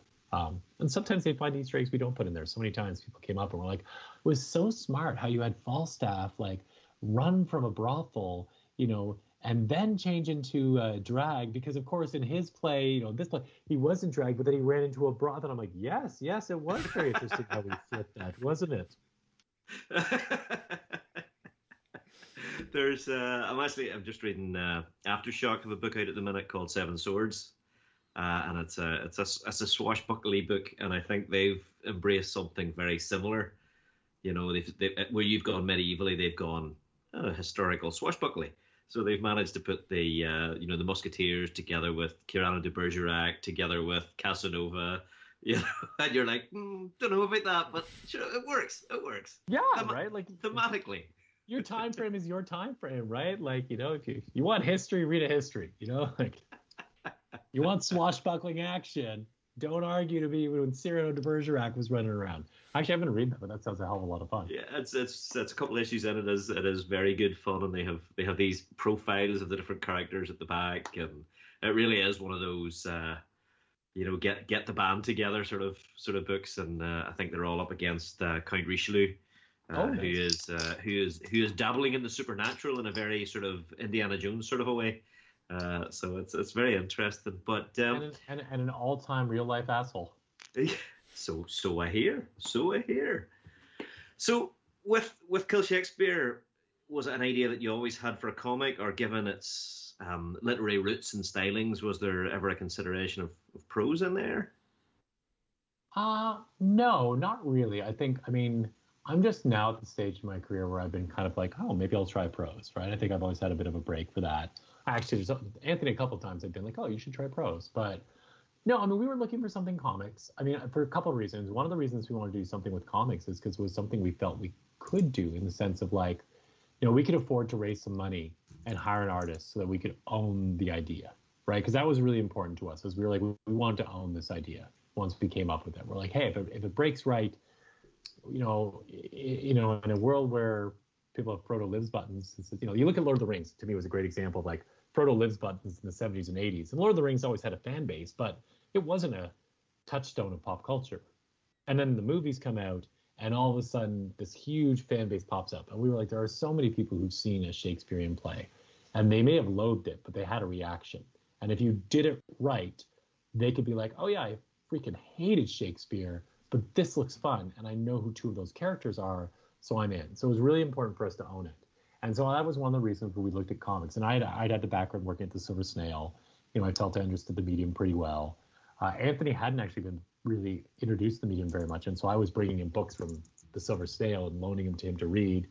And so he just became entranced with like how you could do anything. Like you could do anything in comics. And so yeah, that's it. It was really always comics because we thought that was something we could do, and because theater is visual, comics are visual. Um, Shakespeare obviously is, the written word matters, and so we thought comics had that perfect marriage of having these lush, wonderful visuals that that was just the artist's problem to have figure. That's Andy's problem to figure out how to have to draw that. Draw a few more horses, Andy. But also gave us a chance to play and to try to have some fun. We do kind of Shakespeare light speak. I like to say we're kind of like we're Thor. Really, I feel like Kill Shakespeare is kind of Thor-y in terms of our these and thous. We try to be, we had a couple of actual scholars who would check in and be like, no, that's incorrect. But, we were never really kind of worried too much about that. And yeah, comics it just seemed fun. Comics are fun. Yeah, I don't think Stan ever checked in as these and thous with a scholar. No, probably not. And more power to him. I mean, you'd mentioned theatre there. How was adapting the work into other mediums? I believe there was a play and even a board game as well. Yeah, no, we did it. We did a stage play. I toured around North America. I was just in New Orleans, actually, before COVID hit. It was really cool. We got to work with the Globe Theatre in the UK on it. We got to work with a couple of theatre companies, the Young Centre for Performing Arts, and a place called Soul Pepper here in Toronto, which are considered two of the top Shakespearean theaters in the country, as well as Stratford Festival, where we've been able to do some work with them as well. It was really cool. It was scary, man. Like, I'd never written a play, and all of a sudden you got like these like legit scholars, and at first they're kind of like, haha, you have this comic book, and you're like, you haven't even read this, have you? But there'd always be one person who'd read it and was like, oh, this is so good. I love how you did this. And yeah, it was scary writing a play. I think it's only okay, honestly. I think it's a lot of fun. It's definitely worth seeing. But I learned a lot about it. But yeah, that was a little scary because you're going into Shakespeare's medium and you're definitely meeting a different audience in terms of people who may not be but everybody's always been nice. At worst, you get someone who's just like, they think it's a bit of a goof. And you're like, no, we actually think it's serious work. Like, it's fun, but we do think it's serious work. But that's fine. And then, yeah, the board game was super fun. IDW was starting a board game division. They had an idea they had the game designers, and the game designers wanted to do a historical game. And they were like, we know what IP we have access to that would be really cool for that. And yeah, they built like the Kill Shakespeare board game is a semi-co-op. It is a game player's game. Like, if you are a group of gamers who are like, Saturday night, we get here at 4, we leave at 9. We may play one game or we may play 5 games. Kill Shakespeare is like you play it for 4 or 5 hours. It is a semi-co-op. It is so elegant. It is a beautifully, elegantly designed game with, unfortunately, a kind of craptastic rule book. Although if you go to our website, you can find updated rules that we redid to make it a little more clear and a better playthrough. But yeah, if you're a group of people who want to sit down and do a semi-co-op that is, a couple of people were like, this is pretty much the best semi-co-op we've played. And the designers, a couple of Dutch guys that did a game called Yedo earlier, are Thomas, and why am I blanking on the other gentleman's name? But it's a really cool game. It's a very cool game. It's really interesting. That sort of describes myself and my brother when we get together. So nice. I've got the Firefly board game and Arkham Horror sitting here, so that could join it quite well. Yeah, it is. It's again for those listening, it is definitely it's one of those games like the first turn takes you like an hour and a bit, and the second turn takes you like 45 minutes. But then once you get the rhythm of the game, by the time you get to the last turn, you're doing like 20 minutes. Because and then the next time you play it, it goes from being like a 4-hour game the first time to probably 2.5 after that. Because once you get the rhythm, and once you like, it's also one of those kind of fun games where you're sitting there being like, why would I ever want to do that? Like, why is that an option? And then you play and you're like, oh, that's why. Oh, that's interesting. Huh. There you are. Yeah, I hadn't even realised there was a board game until Alan started talking about it. So that's good news. Clearly, one of you does your research. We take turns. No, one of them is the guy who day by day runs a store. The other guy lollygags across Europe listening to electric twangers. That's the one. So, do you have a favorite work of Shakespeare? When I started it, it would have been The Tempest, and by the time I finished Kill Shakespeare, it's Othello. And Othello just because Iago is like such an amazing villain, like really one of the great villains of all time. And I love talking when I talk to kids about Shakespeare. I make a parallel about having the worst day of your life, where like your teacher says you've been cheating, and your boyfriend or girlfriend says they saw you kissing, says they were told you were kissing someone else, and you go home and your parents have found some sort of contraband in your room, and you call your best friend and you're like, I don't know how this is happening. What is going on with my life? Like, this is so crazy. And then your best friend's like, oh yeah, I did that. I'm the one who told the teacher you were cheating. I'm the one who set it up so it looked like you were kissing someone else, and I'm the one who snuck those cigarettes in your room for your parents to find. And you're like, why? Like, why? You're my best friend in the world. Like, why would you do that? And they just smile and they look at you and they say, you're not even worth telling.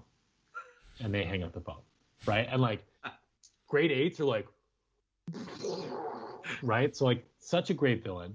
And just Othello is such a great character. And I think also, like, honestly, kind of like the discussions we've been having in the bigger culture, you know, you get this, I have a different look at a guy like Othello. Like, I'm much more aware of, like, yeah, he's like the only black dude in the play. And he's this super strong, super intelligent, like he's a leader, he's a general, a leader of men. And he's kind of undone because he finds it hard to believe that a young white woman could really love him.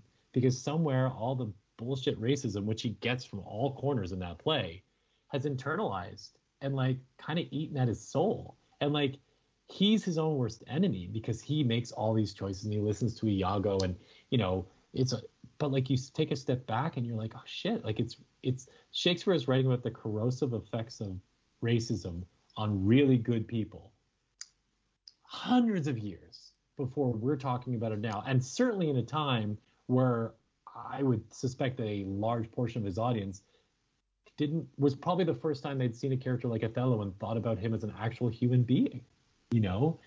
And so that's, I think when I think about that play, I just like to think of like the humanism you have to be able to do something like that so elegantly.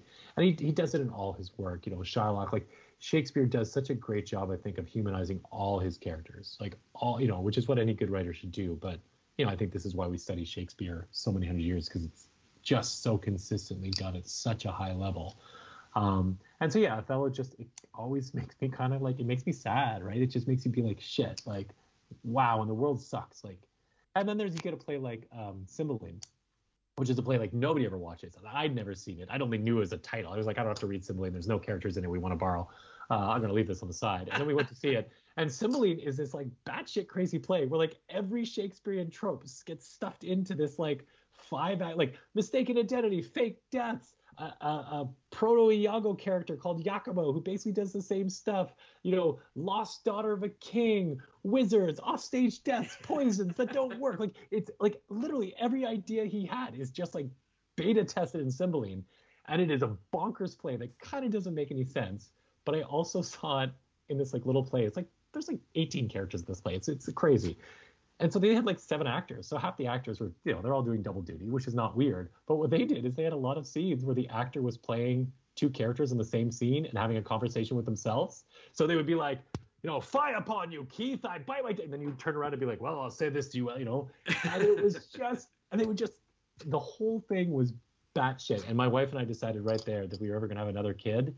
Our 4th kid was going to be Cymbeline, because we were just like, it's a badass name because it could be for, you know, probably more of a girl's name nowadays. But we were just like, this play is so crazy. Like, we're going to give this name to this kid, and we're just telling this kid, try everything. You are the try everything kid, right? But by the time we get to 4, we're barely going to be paying attention. So Godspeed. Good luck. Send us a postcard. You're 6? That's cool. You know what? I'm sure you can use the train. I'm loving the amount of parenting tips coming through this pod tonight. Please do not parent like I do. Like there's lawsuits coming. I mean, just to sort of wind down on Kill Shakespeare, I mean, was the ultimate aim to try and make the world of Shakespeare fun? You know, despite the wealth and variety of his storytelling, you know, I think when it comes to Shakespeare, it's unfairly looked at as literature maybe of a bygone era, you know, only taught in schools. You know, I even remember when I was in school, when you're, you know, studying The Tempest, you're like, oh God, this is so boring, that kind of thing.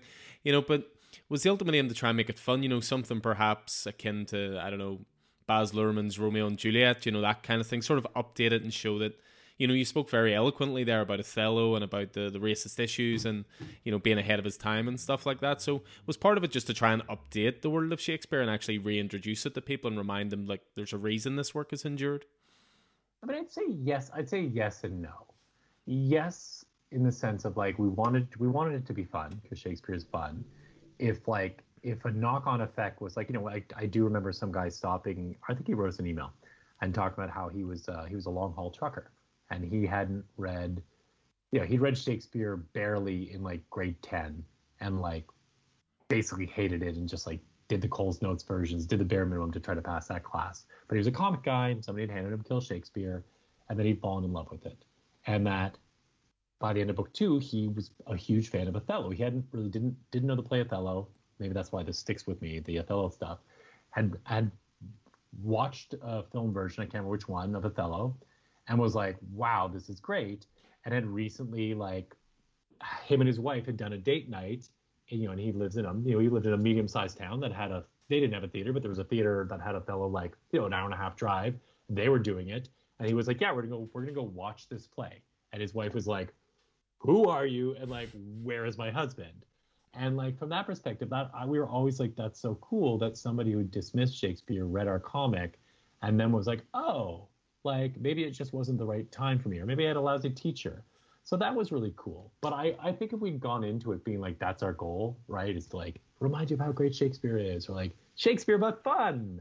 Like, I think it would have been a steaming sack of dog crap. You know what I mean? Like, we really went in there super excited about the ideas we had for the characters and about what we could do. And then, like, really our process, we would write the script. And then after we wrote a script, like, I had like a file of all like lines that I liked from Shakespeare. So I would write the script, and occasionally a line would be stuck in my head and I would know to put it in. But a lot of times what I would do later is I would go through all these lines that I liked and be like, oh, I can use that line instead of what I wrote, right? Because it's going to mean the same thing, and now it's actually Shakespeare. Or I'd have some like plot twists or something like that. So we tried to layer in the Shakespeare on top afterwards, because we just wanted to tell a really good story. And we arrogantly enough, I guess, we're like, we want this to stand on its own merits, so that even if you're a huge Shakespeare fan, because it's not a retelling of any of Shakespeare's plays, although there's certainly tropes and repetitions and callbacks. And yeah, we really just wanted to believe in ourselves that we could write this really compelling story with these characters. That certainly it helped. Like, I think we did Kill Shakespeare was just a generic thing. We used all the same story. It was the exact same story. I think it still would have been a very good story. But obviously when you have the emotional resonance of like Juliet meeting Hamlet, or, oh shit, Romeo's not dead, that just brings, there's literally hundreds of years of context that you get to play on. So as they say, if you're ever going to a party and you don't know anybody, invite your famous friend along. So we invited all of Shakespeare's friends, and all the people at the comics party who had no idea who we were, they knew our friends, and so some of them got to know us, which was which is cool. We even got a drink. We even got some ye old mead bought for us at the bar that night. It was wonderful. Sounds perfect. And you mentioned that you might have some future plans to return to that world. Yeah, for sure. I mean, so the near term is like Last Witch. So book 1 is out. Book 2 is written. We're getting ready to figure out the art schedule for book 2. COVID being the lovely thing that it is, everything kind of got delayed. It would have been nicer for it to hit right on the heels, but say la vie. And then, like I was saying, there's this Fela and Trickster and a couple other things. But yeah, I've always had in my head, Anthony and I have talked about this. I've always had in my head, like, kind of exactly what the very end of the story is. And I had some pretty clear ideas of, the idea of, not free spoiler alert, one of the things that will happen in Kill Shakespeare is the idea of Hamlet traveling back to his home, but with some of these other characters in tow, and having to deal with what he left behind, right? Which is he abandoned his girlfriend, killed her dad. His former best friend, wants to kill him because he killed his dad. He's got this uncle on the throne. Like, so I was always really curious about going back and dealing with that. And I was always curious in the play Hamlet, Claudius is ostensibly the bad guy, but it was always interesting to me of, this guy who kills his brother for the throne, except where Hamlet's father is presented as very much like a very strong, physical, aggressive, warlike king. There's a little offhanded mention in the play about how Claudius ended a war with a letter. So you're like, that's interesting. He stopped a war with a letter. He didn't capitulate. He didn't surrender, but he also kept, I don't know how many thousands of Dutchmen from dying on a battlefield. Like, maybe there's more to this. Maybe this Claudius guy isn't as cut and dried. I killed my brother because I'm evil and I wanted the throne. And so we've always wanted to kind of play, we always kind of wanted to play a little bit with that. So yeah, the next couple of books have been kind of plotted in my head. It's A, it's finding the time, and then B, with every year now that things go on, there is that little bit of like, oh shoot, have we missed the opportunity? Like, if More Kill Shakespeare came out, do you have a fan base that's like, oh man, I haven't read this for a while, but I am happy to reread what I got and buy some new ones because I really enjoyed that series and it's one that I'll pick up? Or is it, oh yeah, that was a good series, oh maybe I'll get to that, but like you were saying, Alan, like so much stuff is coming out. But I think ultimately, that's any project you make, right? You could rationalize not writing anything because, well, shit, there might be 5 better books that come out that week. Thankfully, comics fans tend to buy 10. And the way things work, as Alan said, we very much talk about following creators, and although we're talking to you primarily about The Last Witch today, people read The Last Witch and go, oh, what else has Connor done? And find, circle back, and suddenly you get new fans for an older title. Yeah, don't lose your faith, Connor. So what you're saying is signing and copies are already out there. I'll send you my I'll send you my details. You don't have to send me like business class or anything. Coach is fine. Alan's like, we'll staple you to a wing. That's our budget. Here's the 88 cents. Buy some industrial staples. Good luck. Maybe just sleep for the duration of the flight and don't focus on the comfort, But that's Ryanair's motto, isn't it? Well, no good for Ryanair. They just pulled out. They're pulling out of Belfast at the moment, really? So yeah. We're not sad to see them go. To be honest, it's a flight service I would not use. Let's just say that. The most terrifying flight of my life was a Ryanair flight. I think most people probably have that story, to be honest. Especially if you're landing at Derry Airport, which is the shortest runway in Europe. Nice. No. Yeah. This was good old Belfast, but they bounced it several times. Sounds familiar. But yeah, we're going to enter the third act then of the podcast, and of course, there's only one place to go now. And the main thing we wanted to chat to you about, of course, is The Last Witch. The trade paperback is coming out this week. I was bagging them up today because I'm one of those anal comic book store owners who bags my graphic novels as well as bags and boards the comics. I just really like people knowing where we're situated in Belfast is in an old market, and Smithfield Market was very much well known as being the buy, trade and sell place, so it was all second-hand goods, stuff like that. So we've worked very hard to cultivate a reputation where everything you buy from us is brand new, so away obviously. So I had to bag up around 20 copies of that today, but yeah, it's out this week. For those who haven't read it or haven't heard about it, give us your boilerplate pitch for it. Saoirse, a young girl, is forced to flee her home after it's burned to the ground by a coven of witches who are hunting her down because she has the power that might just be able to stop their plan to conquer the world.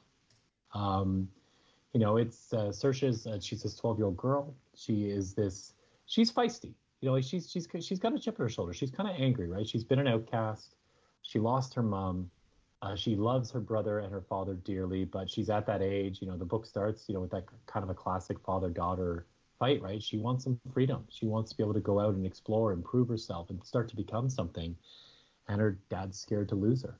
That quote unquote irony is, minor spoiler alert, is she loses him quite early in the story. If you love things like, it's meant to be a classic fairy tale. So if you love Brothers Grimm, or like things like I'm thinking of 80s references because that's my childhood. Mm-hmm. So things like The Dark Crystal or The Secret of NIMH, which are like these classic quest stories that are a little scary, not all good things happen,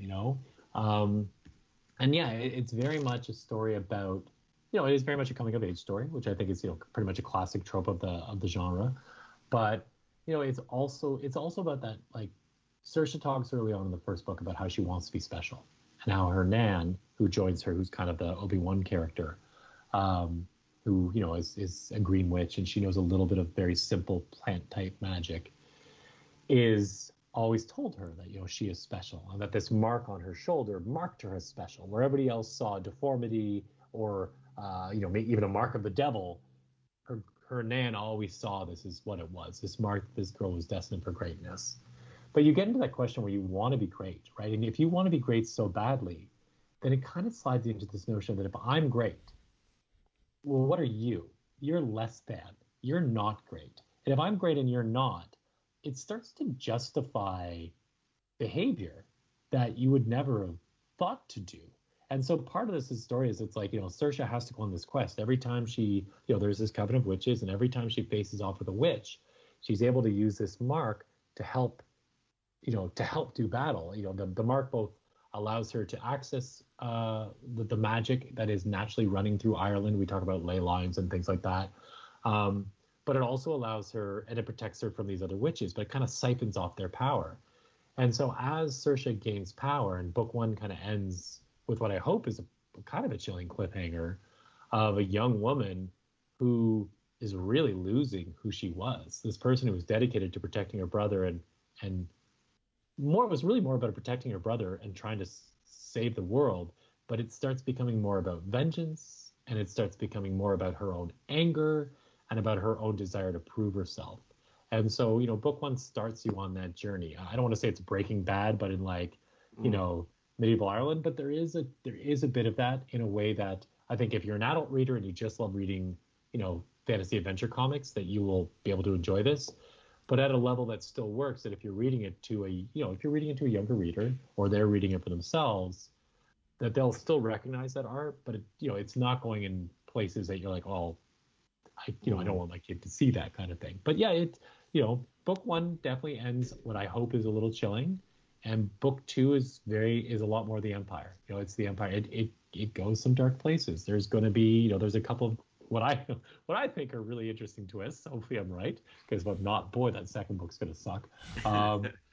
But but it's also got a lot of fun in it, right? There's a character Hughes, a half fairy who's kind of a goofball. Her younger brother Brom is just a 6-year-old boy who's just like, I mean, let's face it, if your sister turns out that she could make trees go on fire, it's pretty cool. It's pretty cool. And I love Irish mythology. Always has great stories of woodland animals. One of my favorite tropes of Irish mythology, which I steal in the first issue, is that great trope of the young hero who does a kindness to an animal, and then it turns out that the animal is able to repay the kindness. Yes. So there's a few tropes that I think are very specific to Irish mythology that I've tried to borrow, and then there's just some of my favorite storytelling tropes that, in the immortal words of Pablo Picasso, I'm trying to steal so that it becomes a great story rather than just borrow. So you're like, eh. But yeah, I think it's a lot of fun. It's a bit of a swashbuckler. And yeah, I've had a lot of nice stories, both from people who are reading it for themselves, but a lot of nice stories of oh yeah, I'm reading this with my daughter. I'm reading this with my son. I gave this to my nephew. And just, it sounds like it's a bit of a family bonding book, which, obviously as a dad right now, I'm a bit of a sucker for. Yeah, I mean, excellent work. I mean, it's genuinely one of the best things that I think we have read in the last few years. I got onto it fairly early on, and then I was like, oh, you need to read this right now. So I think we've all really enjoyed it. And I mean, alongside, you're talking about the Dark Crystal and the Secret of Nim very much in the theme, but I'd also, if you don't mind, I'd also add, from the medium, comparisons to Bone and also to Middle West. Oh yes, okay. Recently by with that I guess that dark fairy tale sort of side to it, and that quest, and that I guess the quest changing the quester, very much in there. And I love the Nan character. Love the Nan character. She's up there with. First of all, it reminds me of my gran, the hard smoking storyteller, for sure. That always had your back, whenever your parents were more worried about you, So and also reminded me a wee bit of Grandma Ben from Bone. I don't know if you've ever read Jeff Smith's Bone. Sure. Oh yeah. Great characters. But where did the idea, the central concept of the Last Witch come from? Where did that Actually, it's grab funny. I you? mean, you're talking about, like, you guys were talking about prose before. So the only prose writing I've done the last little while, a few years ago, a friend of mine was doing a charity book, Eastern Canada. He was a big Kill Shakespeare fan. He was like, "Oh, would you contribute something? You know, it's this charity book for a children's hospital." And I said, "Yeah, of course." You know, when's the deadline? And the deadline was like 3 months. You know, like we'd met at this convention. He'd been, you know, it's always funny. He was like, "Oh, I didn't want to approach you because you're like, you know, you're the Kill Shakespeare guy." And I'm like, "Dude, man, like Kill Shakespeare is a good book, but like in terms of like where this puts me on the pecking order, like you can send me an email. Like I still answer my own emails, man." Um, so he was like, "Yeah." So it was 3 months, and I was like, "I don't think I can get something written and then find someone to draw it in time." He's like, "Well, just write prose." And I was like, "I'm not a prose guy." He's like, "Yeah, of course you are. You're a great writer." And so I did some thinking, and I came up with this story of this young girl who's at the edge of the woods, who is with this little boy Padraig, and they're going to have a race to the center of the woods to find this old crumbling tower. And so that short story ended up being what was issue number one, is basically the short story, almost. And when I was pitching Boom, so I wrote Adventure Time. I wrote some stuff for Adventure Time and for regular show for Boom, and then I did this Adventure Time regular show crossover graphic novel, which is super bizarro, and I'm quite proud of it. But was definitely at the very end of interest in both those books. But if you can find it in a discount bin, you should read it. But I've been pitching them like, "Yeah, you know, like you're so, you know, we really enjoyed you doing this book. We'd love to do something with you." And so normally I have like, I'm the guy who's got like the 10-page pitch thing with like the 20-page appendix with the rules of the world as a follow-up document. Like I think out my stuff a lot before I send it. But I was just listing all my ideas in like short paragraphs because I was like, okay, I'll just send them like 7 or 8 things that I'm kicking around. And oh, I was thinking about, oh yeah, there's that for some reason, I think I'd read the story recently, and I was like, oh, I could do something with that. I'm not sure what, but it's kind of fun. And so I wrote something. Oh, there's this witch story, and I talked about how there's an eater of the world, and I mentioned a big plot twist, which you know, I don't want to spoil. And so they come back and they're like, "Yes, that witch one, that's the one. Like, can we have a meeting on Monday? Like, we'd really like to go deep in on that because, you know, that sounds so great." And like all I had was that paragraph and the short story, which was like the very beginning of a story. And so that weekend I was like, you know, and what ended up hitting me was in the story, when this girl battles this witch, there's physical contact between her and the witch leaves this witch mark on her. And I was just like, I just kind of thought that was an interesting idea. And then in the weekend, I was like, no, she should have it already. And it's, you know, you start thinking about, again, you think about classic storytelling structures and what are the tropes and how do these stories work best. And so, yeah, and by the end of the weekend, I kind of had this idea for why the twist was the twist. Because literally, I just was like, oh, this thing happens. Haha, that'll be so great. But I had no idea why that would happen. I just thought it was a neat idea. And so, yeah, and then I kind of came to them and I just kind of thought about it. It was a really interesting process for me because I'd never had that process where I'd been like, come up with a story in a day, you know? It was a good challenge. Actually, it taught me one thing is that when you put under pressure, your brain comes up with as many good ideas in 2 days as it will in 2 weeks. So you just might as well do it in 2 days. You know, like you'll get better ideas in the iteration part, but like the best ideas are there. And so they were just like, this is really cool. And then it was this weird thing. It was going to be one big graphic novel. And then the editors changed. And then the new editor came in and was like, why did you just like hand me a 350-page script? And I'm like, well, because, you know, that's what we're doing. And she's like, no, that's not what we're doing. And I'm like, what do you mean? And so thankfully Boom was very cool and was like, oh, this is a really cool story.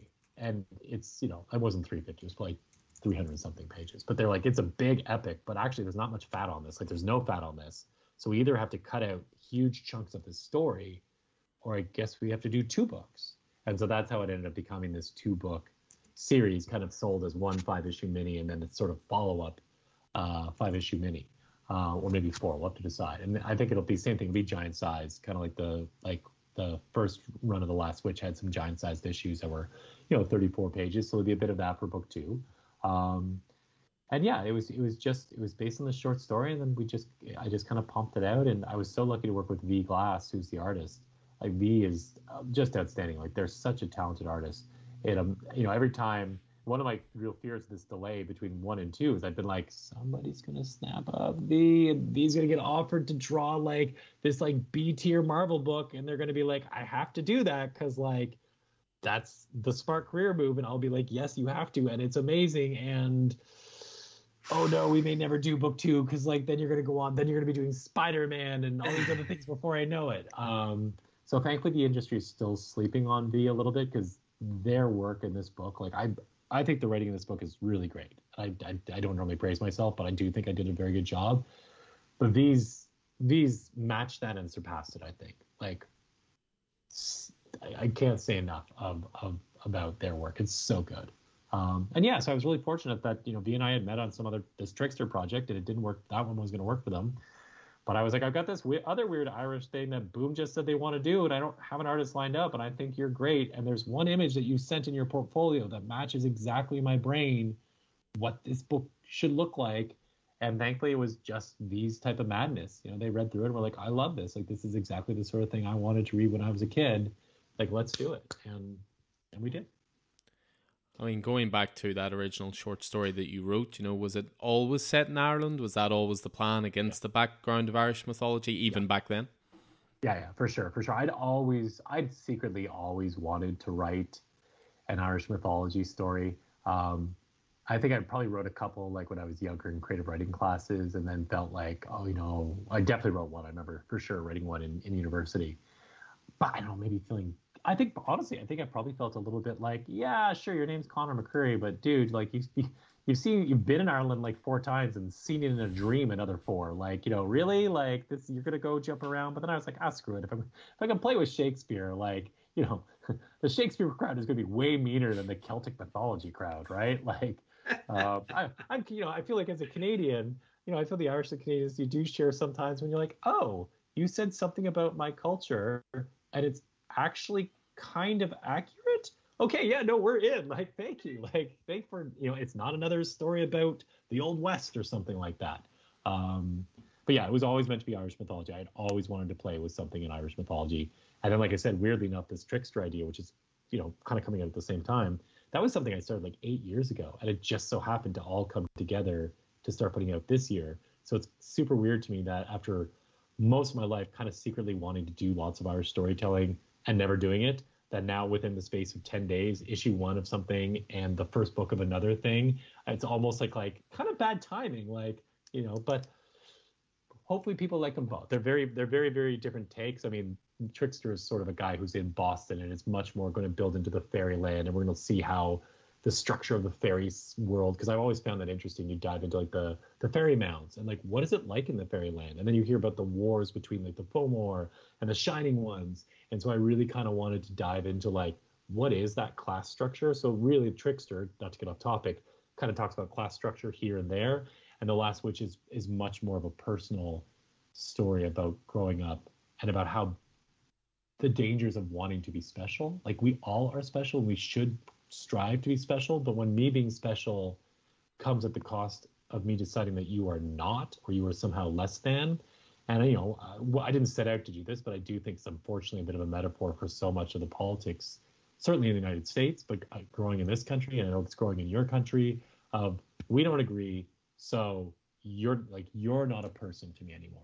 And that goes both ways, right? Like, that's not just I'm a lefty dude, but it happens on the left as well, right? Yeah. Where all of a sudden you turn around, you're like, oh yeah, you're a piece of crap because you don't think the way I do. And it's like, dude, that's exactly what you're saying you don't like on the other side. Like, it's got to be a conversation. Yeah. At some point, it can't work any other way. So there's a little bit of that there without it being overt or anything. But I think as I was writing, I was like, yeah, she starts getting intolerant for a chunk, and then that's her challenge. Can she maybe she's going to win the battle, but is she going to kind of lose the war, at least for her soul, in that respect? And that, that question is meant to be left open until the very last couple pages of the comic. Fantastic stuff. And I absolutely get what you're saying. Whenever the conversation stops, that's whenever things are most dangerous. Yeah, and there's some people you can't talk to, like, not to get total off on a sidetrack, but there are some people where it's like, yeah, it's not worth talking to you, but I can't make you representative of everybody who might think in a similar way as you, because yeah, like it just, the same thing. Like I don't want someone to look at me and say, well, because I talked to someone who thinks the same way about the environment as you do, Connor, and was a jerk to me, that you're automatically going to be a jerk because you're like, I don't know, fossil fuels, we should have a conversation, right? Like, so I just, it's just common courtesy at the end of the day, right? You have to give an individual a chance to prove who they are before you decide that that's who they are. At least I think so. Maybe I'm wrong, but that's no. I think we're all in agreement. But then I can say you're an idiot. Yeah, exactly. From an informed position and with the full righteous, arrogant anger of my knowledge, right? Like. Well, but with the name and obviously your name and the certainly Celtic leanings of the book, you had us convinced that we were going to contact you and you'd be down south or something, because we'd recently talked to Declan Shalvey and Rory McConville and a few heads, but you certainly represented very, very well to us, and it was quite nice whenever we first got in touch with you. You were so pleased that the book had been picked up, as you said, in the old country. So for sure, right? Like it would be all, it would suck if it was like, oh wow, like people really like this book, and then there's like this like The Last Witch's shite website, and like all these Irish creators. How did you find out about that? Yeah. I mean, Alan, you keep sending me Twitter links like every week. It's like it's hurting my self-esteem. But yeah, for sure, honestly, like without any hesitation, it meant more hearing from you guys that that there's that your shop, that there were people who were like, yes, this is a great story, and yes, as an Irish person reading this story, I'm like, yeah, like of course, yeah, like of course, I mean, like it does mean more, 100% it means more. And of course, the one person that you did annoy, who enjoyed the book but did not enjoy the being outed, was my girlfriend Brona, who shares a name with one of the witches in the book, and for the longest time Brona has tried to convince everybody that the meaning of her name is wonderful, but in fact you outed it as being sadness. So you're not popular there, Connor. But I hope that Brona, I hope that she looks at the witch in the book, like, because that witch has got style for days, right? Like when V turned in those drawings, I was like, I mean, I don't care about fashion, but I was like, I really love this dress. Like, I am mesmerized by this dress, V. Like, this is amazing. So hopefully Brona's like, yeah, maybe my name means sorrow, but I'm going to look good. I'm going to look good while I destroy a town because they, like, made a pissy comment one day. Brona's petty. I don't want to say if this is, like, a name or a characteristic for everybody with that name, but, seems like she's being petty, not liking me using the actual proper name of the word. So just going to put that out there. Please don't kill me, Brona. Please don't kill me. Well, this is where we find out if the one Irish name of what I have always believed what it meant is actually true as well, because I had a friend years ago who had a dog named Saoirse, and she always told me it meant freedom. Now, is that... Oh, yes, that is my understanding that is correct. We're okay then. We're okay. Yes, we're okay. And I'm also not for nothing has been one of my favorite things. I actually sent out the Saoirse Ronan pronouncer she did from the SNL sketch. Mm-hmm. But it's funny because it's been funny listening to people talk about the book and then like either just flat out not say Saoirse's name or like just kind of run through it real quick. And there was one where the guy was saying it like, where was he from? I want to say they were from, he had definitely had like a deep South twang. So he had a bunch of things. And then you just hear from the side off camera, it's Saoirse. It's pronounced Saoirse. And he's like, Saoirse, awesome. Yeah, so Saoirse. And you're just like, that sounds so cool, that name coming out with that accent, right? Like, cultures are meshing here. But yeah, so it's funny, actually. That was my sneaky way. So Brom actually looks a lot like my son, whereas Saoirse is older than my daughter is. And so, my daughter was kind of like, well, what is Lachlan? You get to look like him. And I was like, so I told her, I was like, well, I had two names I wanted to name you before Peregrine. And Saoirse was one of those two names. So this was my sneaky way of naming the character after you, which was like, because my wife was like, oh, Gaelic names. She's like, they're beautiful, but like nobody can ever spell them.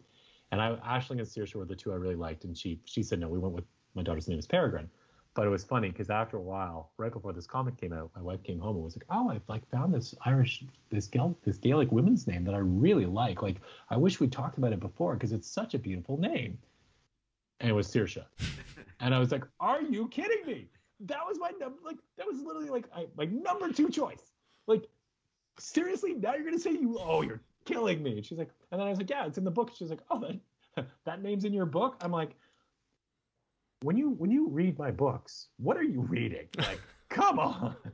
She's like, "I don't know. The story was good. I just didn't remember the character's first name, you know?" Maybe it was a case of she didn't know how Saoirse was spelt, so she thought it was a different name. That's also, it doesn't look the way. I mean, that is for us dumb North Americans. I gotta say, 92% of Gaelic names, they just look like you just took a bunch of Scrabble tiles, threw in a blender, spat them out, and then said, "And we're just going to pronounce this completely different." Yeah, they never sound like they spell. Let's just put it that way. They do not. There's quite a few challenging ones. Not to our dumb North American tongues. I mean, I was going to ask just this may be a completely silly question because you've obviously talked quite a bit about the tone of the book and it being suitable for all ages. I was just curious if the book was ever conceived as a book solely for older readers, and maybe there's a darker version of this story that exists, or was it always hitting that sweet spot of something for everybody? I mean, I think because that original book, because it was written for the prose story, right, was written for this charity book, which is for kids, and so the whole thing was meant to be spooky stories was the name of the anthology. So it was always originally pitched as a book that kids could read. But I've always had it in my mind that it's probably it's for slightly older kids. I mean, it's for all ages kids, but there's a small chance that slightly younger kids could get a little scared. But I mean, I really subscribe to the notion that the only real difference between children's literature and adults literature, I mean, there are some things you deal with in adults literature that you're not going to bring to children's literature, for sure. I get that. But when you're talking about an adventure story, which, a fantasy adventure story, honestly, to me, the difference is you're going to tell the exact same sort of story. You're going to not be super violent with it. You're not going to have curse words. And there may be some more complicated adult relationships that you're going to set to the side because it's going to go over the kid's head anyways. But even still, sometimes those make it in a form that adults are like, "Oh, I see what that argument's about." So yeah, I don't think I ever I don't think I had too many situations that I can think of where I was plotting or writing, and then I was like, "Oh, I got to rewrite that because that's too much for the target audience," kind of thing. Maybe that was gravely mistaken. Maybe I'm gonna get a bunch of angry letters. Like I said, book 2 gets a little darker. But I mean, Shannon Wheeler's the editor on the book at Boom, and she's never been she's never been like, "Hey man, we got to change this. This isn't gonna work." Everybody seems to have gotten that this is the right level of dark, which is good. And how was it setting the title up at Boom Studios? I mean, was that different from working with IDW as you did for Kill Shakespeare? Do the companies work in quite similar ways or lots of differences? I mean, everything. I mean, I've had the privilege of working with Titan as well, and Assassin's Creed would be the 3 bigger publishers. And everybody is unique. Everybody has slightly different ways of doing things. I mean, Boom and IDW are kind of similar because I think of them both as I guess I would call them a mid-major, in the sense they're obviously not quite as big as the big 2, but they're well established. They're very professional. It's easy to work with them. I knew the IDW people in a different way because we sort of met them in person at New York Comic Con, and in a way, Kill Shakespeare, I wouldn't say we were ever a flagship title for IDW, but I think we were a title that it was like I was saying before, this was their putting up their flag saying, "Hey, IDW is going to do some stuff that you don't think we're going to do."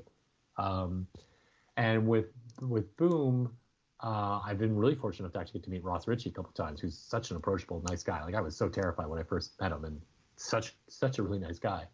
I would say Boom is in a more mature stage as a company, and so I don't know what that changes. Maybe it's just a bit of a feel, but I mean I've really enjoyed working with both groups. And it's I think at the end of the day, right, all these comic companies, you're working with people who are super passionately in love with this medium, and I feel like people are not as jaded in comics as they are in film and TV because I think the industry is less jading, and maybe that just comes down to there's less money in comics, and so there's less incentive for people to get screwed over, and there's less incentive to work people to death, and like maybe the stakes feel a little, and creators are generally happy because your stuff is coming out the way you want it to.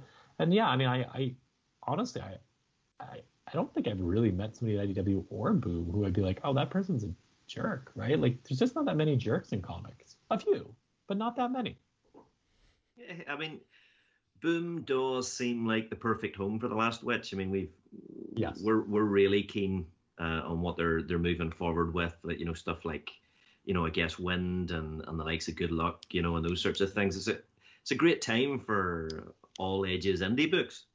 Yeah, it really is. They've done. I mean, yeah, Boom absolutely was the perfect place for The Last Witch, 100%. Like, it ended up being the only place that saw it because they were like, that was like, hey, what do you want to pitch us things?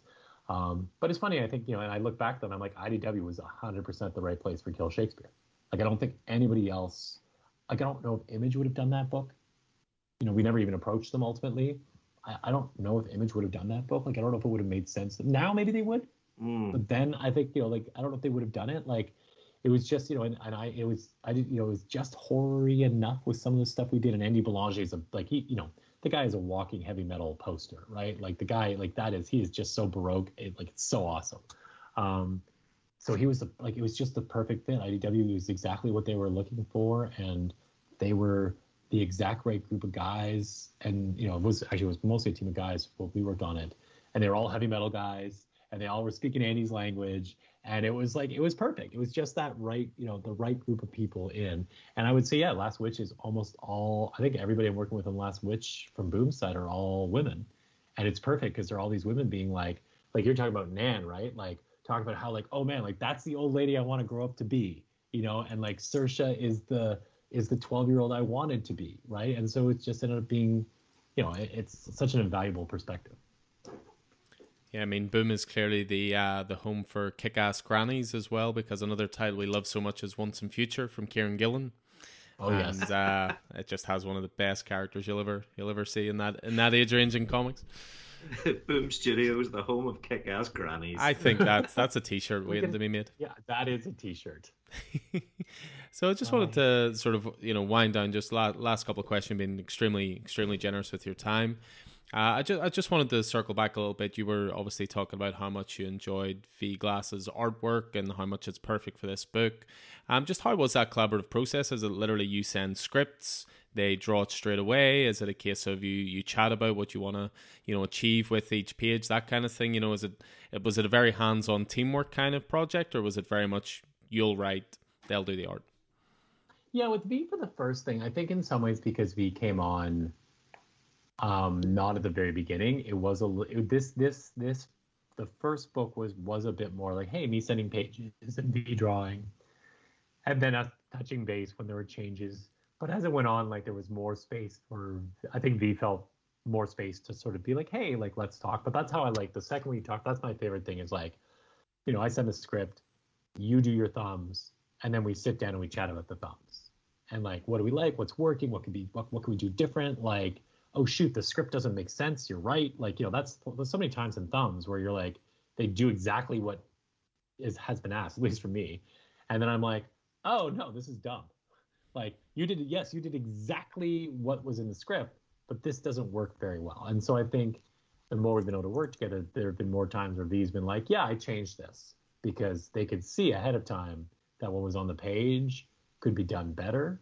And we're noodling around a cool sci-fi, kind of a Lord of the Flies in space kind of thing that we've been kicking around. And I'm really excited because we've been kind of developing much more together, and it's been much more bouncing ideas off of each other. And that's my preferred way to work. Fantastic. And you've mentioned a few times now the Trickster. Are there any links other than the Celtic leanings between the word of the Last Witch and that of Trickster? So I'll say yes. So once I started doing, Trickster was something, like I said, we actually have been working on that much longer. And we did, I'm working with Neil Gibson, Twisted Dark. You may know him. He's over in London, does a lot of shows, great guy. And so we kind of came up with this very deep world of like the Fairylands and how they work and who the heroes and villains are there, and how our main character, we kind of came with this idea that there was a leprechaun council. These leprechauns have powers of illusion. They were the ones who were trusted to sort of serve as the middle ground. And it's weird that, we were kind of been like, oh, it's really weird that leprechauns have this reputation of being tricksters, because actually they're very straight-laced. They're like the lawyers of the fairy world, we've decided, except for a few, who decide to break out and go off and do their own thing. And so we really dug deep into the fairy world. And as I've been finding with Last Witch, and we'll see whether, after book 2, like, could there be more? There's certainly more stories that I could tell. And, there's a reason we had to change. The original title was Witchmark, and we changed it to Last Witch because it gave me an idea for what the end game of a total story could be. But if it gets to run long enough, and who knows, I would really like to bring our characters. So the villains, the witches, are in league with a character we call the Eater of the World, the Fairy King, who had been sealed away in Tir na Nog centuries ago, and they're trying to break the door. And you do this by blood magic. It's, by the way, the reason there were famines in Ireland was because the witches trying to kill enough people to open this door. And so I would really like, and I have a bunch of ideas around some of the other characters in the story about how they're more intricately connected to our big bad, to our antagonist, this Fairy King, than they realize. And yeah, so the more I've been thinking it, the more I was like, oh, all this like world building I did for Trickster would actually work really well for Last Witch. Like Last Witch in that sense, I'm like, it almost could be like a bit of a prequel, not a prequel because it's very different characters, but that story of how the fairyland works, why the Fairy King is the Fairy King, who they killed to take the throne, why they have this belief about humanity that they have. All of that was stuff that I was kind of working out for Trickster with Neil, and had kind of said to him, like, hey, if I keep going, like, would you be cool with that? He was like, yeah, because like it's great stuff. We'll probably won't get it all into Trickster. So yeah, definitely in that sense, there is really almost a weird connection. And if both books ran long enough, I think I would actually enjoy putting some more tangible Easter eggs between the two. Knock on wood, I guess you'd have to talk to who ultimately published it. Like, we're going to do the first issue on Zoop, and then we'll see whether we do the whole thing that way or try to go the publisher route at that point. But we just kind of wanted to get it out the way we wanted to get it out. So I don't know, maybe two publishers would say, no, you can't. But I tend to think like comics is one of those places they'd be like, that's cool, like go for it, right? Like, not, if that means that like 10 readers of this one book decide to like check out this other book, because Trickster's, like I said, Trickster's a superhero book. It's, it ends like I let my kids read all my stuff, even the stuff that's not appropriate. I'll skip over language or stuff, but like we get to the last image of Trickster, not to spoil anything away, but the last image is of a woman who's got a hot iron and she's about to iron her baby. Ooh. And wow. My kids like burst out crying. Like that night, like my daughter was like, I can't go to sleep because what's going to happen to the baby? And I was like, I'm not going to answer that for you because you're not going to like the answer. So let's talk about reading. Hey, why don't we read some Raina? But yeah, so like there, definitely is a connection. But I wouldn't be saying, hey, I wouldn't say to the 10-year-old who's enjoying The Last Witch, you should go pick up Trickster. I would 100% say to the mom or dad who's reading it to their 10-year-old or who just loves Irish fairy tales, yeah, go pick up Trickster because it's different enough that you're going to be like, oh, this is a totally different story. But if you like a little bit of Celtic, if you think that's a fun world that's maybe been underserved, it's not taken too seriously. But like I said, it ends on this thing where you're like, oh, like that's not good, So we'll see. I'm really excited about both of them ultimately. Whenever Trickster comes out, let us know and we'll certainly put the word out for sure. For sure, I'll send you guys a link. We can cut this from the interview, but I'll send you guys a link because, like I said, the campaign just started today. So I'll send you guys a link to it, and you guys can check it out. And if you think it's something that your listeners might be interested, or you want to put it in the little thing underneath, then you can definitely do that. Great. And you've sort of chatted about it or mentioned it or segued towards it throughout the interview, but it appears there is a future for The Last Witch then. I mean, that's the plan. That is the plan. We've got two books are written. You know, like we contracted with Boom to do at least 2 books. So yeah, I mean, you never know, right? Comics being comics, like anything is possible when you're a small press title, you know, and you're not IP. But yeah, I mean, one way or the other, the second book will get out. But yeah, I as far as I know right now, we're going to be doing it with Boom. I have no reason to, you know, there's no reason to think it won't. But yeah, you always worry, right? Like, you know, being very real talk with you guys and the audience. I think for a lot of comics creators, anytime there's a delay, you just get a little nervous, right? Because unfortunately, that's, you know, I've had a couple of times in my career where I've had books that were, you know, I've had books that were picked up that got dropped. I've worked with a company where, you know, we were starting to like hire new people onto the book outside of the core team, and then they, you know, some part of their financing didn't come through, and they had to cut a quarter of their slate. And the book was one of the new books that had to go. And I've even been in a situation where we've had 150 odd pages drawn of a book, and a publisher's come back and said, well, we want to change the terms of the agreement, not out of malice, because of the reality of the industry and being like, we want to save this book, but we can't do what we originally said we were going to do. And, you know, had talked to the artist, and both of us saying, yeah, it breaks our heart, but I think we should walk away because it's, you know, we'll walk away, fight another day, try to sell this another time. So you always get a little nervous, but yeah, no, I'm so excited. Boom has been so supportive of the book. They've really pushed it. That, you know, apparently issue 1 was the best-selling boombox title that they've done. So that sounds really great. Brilliant. I think it was super helped by Wind, which a lot of people read Wind and were like, oh yeah, let's jump on this Last Witch. And but even if that didn't happen, I'd finish it myself. Like V and I, you know, we've talked, we love this book so much, you know, that in the delay, we've been like, well, if worst came to worst and something bad happened, and for whatever reason, just Boom couldn't do it, you know, would we finish it ourselves? We're like, yeah, we'll 100% finish it. So I couldn't leave the story unfinished. And there's so much more I could do, but with this break, I couldn't leave it unfinished, right? It would haunt me in my career, you know. I'll spend my time, and we'll Kickstarter. We'll do it something else. We'll Zoop it. You know, we'll hand draw it and mail it to you page by page if we have to. But yeah, I couldn't live with myself if that didn't get finished. Yeah, well, we've got your back anyway, Connor. We'll do our very, very best to push it, right, Alan? Absolutely. You know, The Last Witch due out this week, 8th of September. Because as you say, timing is everything. You know, we could be sitting here chatting to the man that came up with Ratatouille, but, you know, Pixar came in, and so timing is everything. Timing is everything. But wow, yeah, well, twist that knife, Taylor. You know, us Irish can be malicious at times, you know. So, but no, we'll finish off on a lighter note. You know, we always like to, you know, first of all, you know, thank you so much for your time. It's been an absolute pleasure to chat away with you. We always like to finish off with the same question, and you know, it's sort of become a little bit of a staple for any time we chat to creators, and it's always a case of asking, do you have a favorite DC title series of all time, a favorite Marvel title series of all time, and a favorite indie title series of all time? I get the feeling you've answered one of these if we go down the DC Vertigo road, but I'll leave that up to you. Yes, no, that's yeah. So actually, that's great, because normally I'm like, but yeah. So DC Vertigo, I mean, I would say like Transmet. That's my number one. But if I was going to do like an honorable mention, Red Sun always stuck with me, and also I was a big fan of the Long Halloween.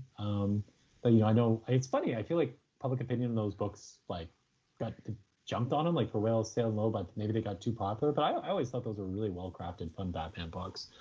For Marvel, mine is a deep cut, and it's not a deep cut because I'm like this super like I've read everything Marvel guy and I'm such a genius, or that it's even particularly that great a book, but it's just so that it stuck with a kid. It was Spider-Man versus Wolverine.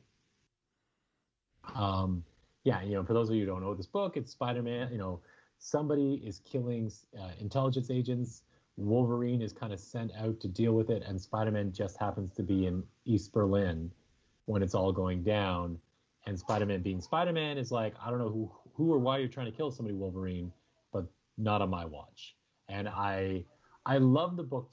I was a huge Spider-Man fanboy. I loved Wolverine, obviously, as a Canadian, but I love the book because I thought it really. This is such a nerd, you know, such a nerdy comics guy thing to say, and I love it. is I was like, they really give Spider-Man some respect in this book.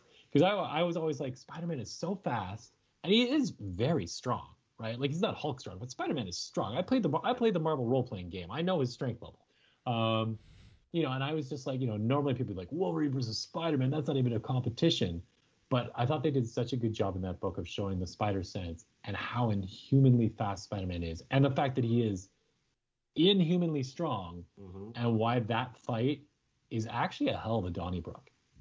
Even with Wolverine holding back a little bit because he's like, I don't want to like kill this kid. That one always stuck with me. And also there's a nice little twist at the end of that book that I didn't see coming as a 12-year-old guy.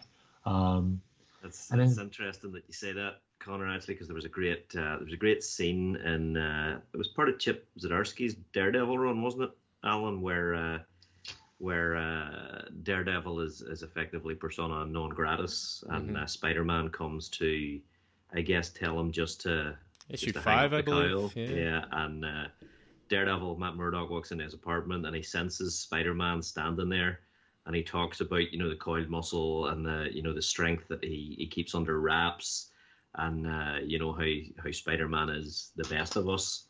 That sort of, so it's actually that Spider-Man Wolverine reference that you make even cuts back to that. Yeah, I feel it's funny, right? Because I feel like Spider-Man in some ways, I love that part, because that's one thing I've always loved about Spider-Man. It's like, this is literally a guy who he's incredibly strong. I mean, if he wasn't pulling his punches, and they make reference to it often in Spider-Man comics, but it is something to really think about. And you think about, not only is Spider-Man fighting these most dangerous villains, but he's doing it while all the time consciously holding back. And I just think that's one of the things that makes me love Spider-Man, right? Where it's like this guy who just like, Spider-Man doesn't want anybody to get hurt, right? Like Spider-Man is the number one guy who, if there was a work release program for all these supervillains, like he'd be the guy who'd be the sponsor. He'd be like most of these villains, with a couple of exceptions, who are the true psychopaths, like Beetle, like get you out of that. Let me get you out of that costume, man. Like I think you got some real potential. So, and then indie books, Black Hole. That's the book. Charles. Let me look that up. But for those who don't know, there's a super weird book about a sexually transmitted disease that Charles Burns, that turns whoever gets it into like a mutant, but not a mutant that can fly and has superpowers. A mutant who has like a second mouth that's just below the neckline, or a tail, and a couple of them like are just minorly powerful. Like one of the guys is like kind of like Biebery and can like, but it's basically just a story about like STDs and about how weird it is to be a teenager, right? Like it really leans into that, puberty metaphor. But all these kids who are as teenagers in this small nowhere town in the Pacific Northwest and are feeling like their lives are going nowhere, and it's really dark and it's really sad, and it's got like a horrible villain that's kind of been hiding throughout the entire book that like kind of really pre-discusses the incel movement.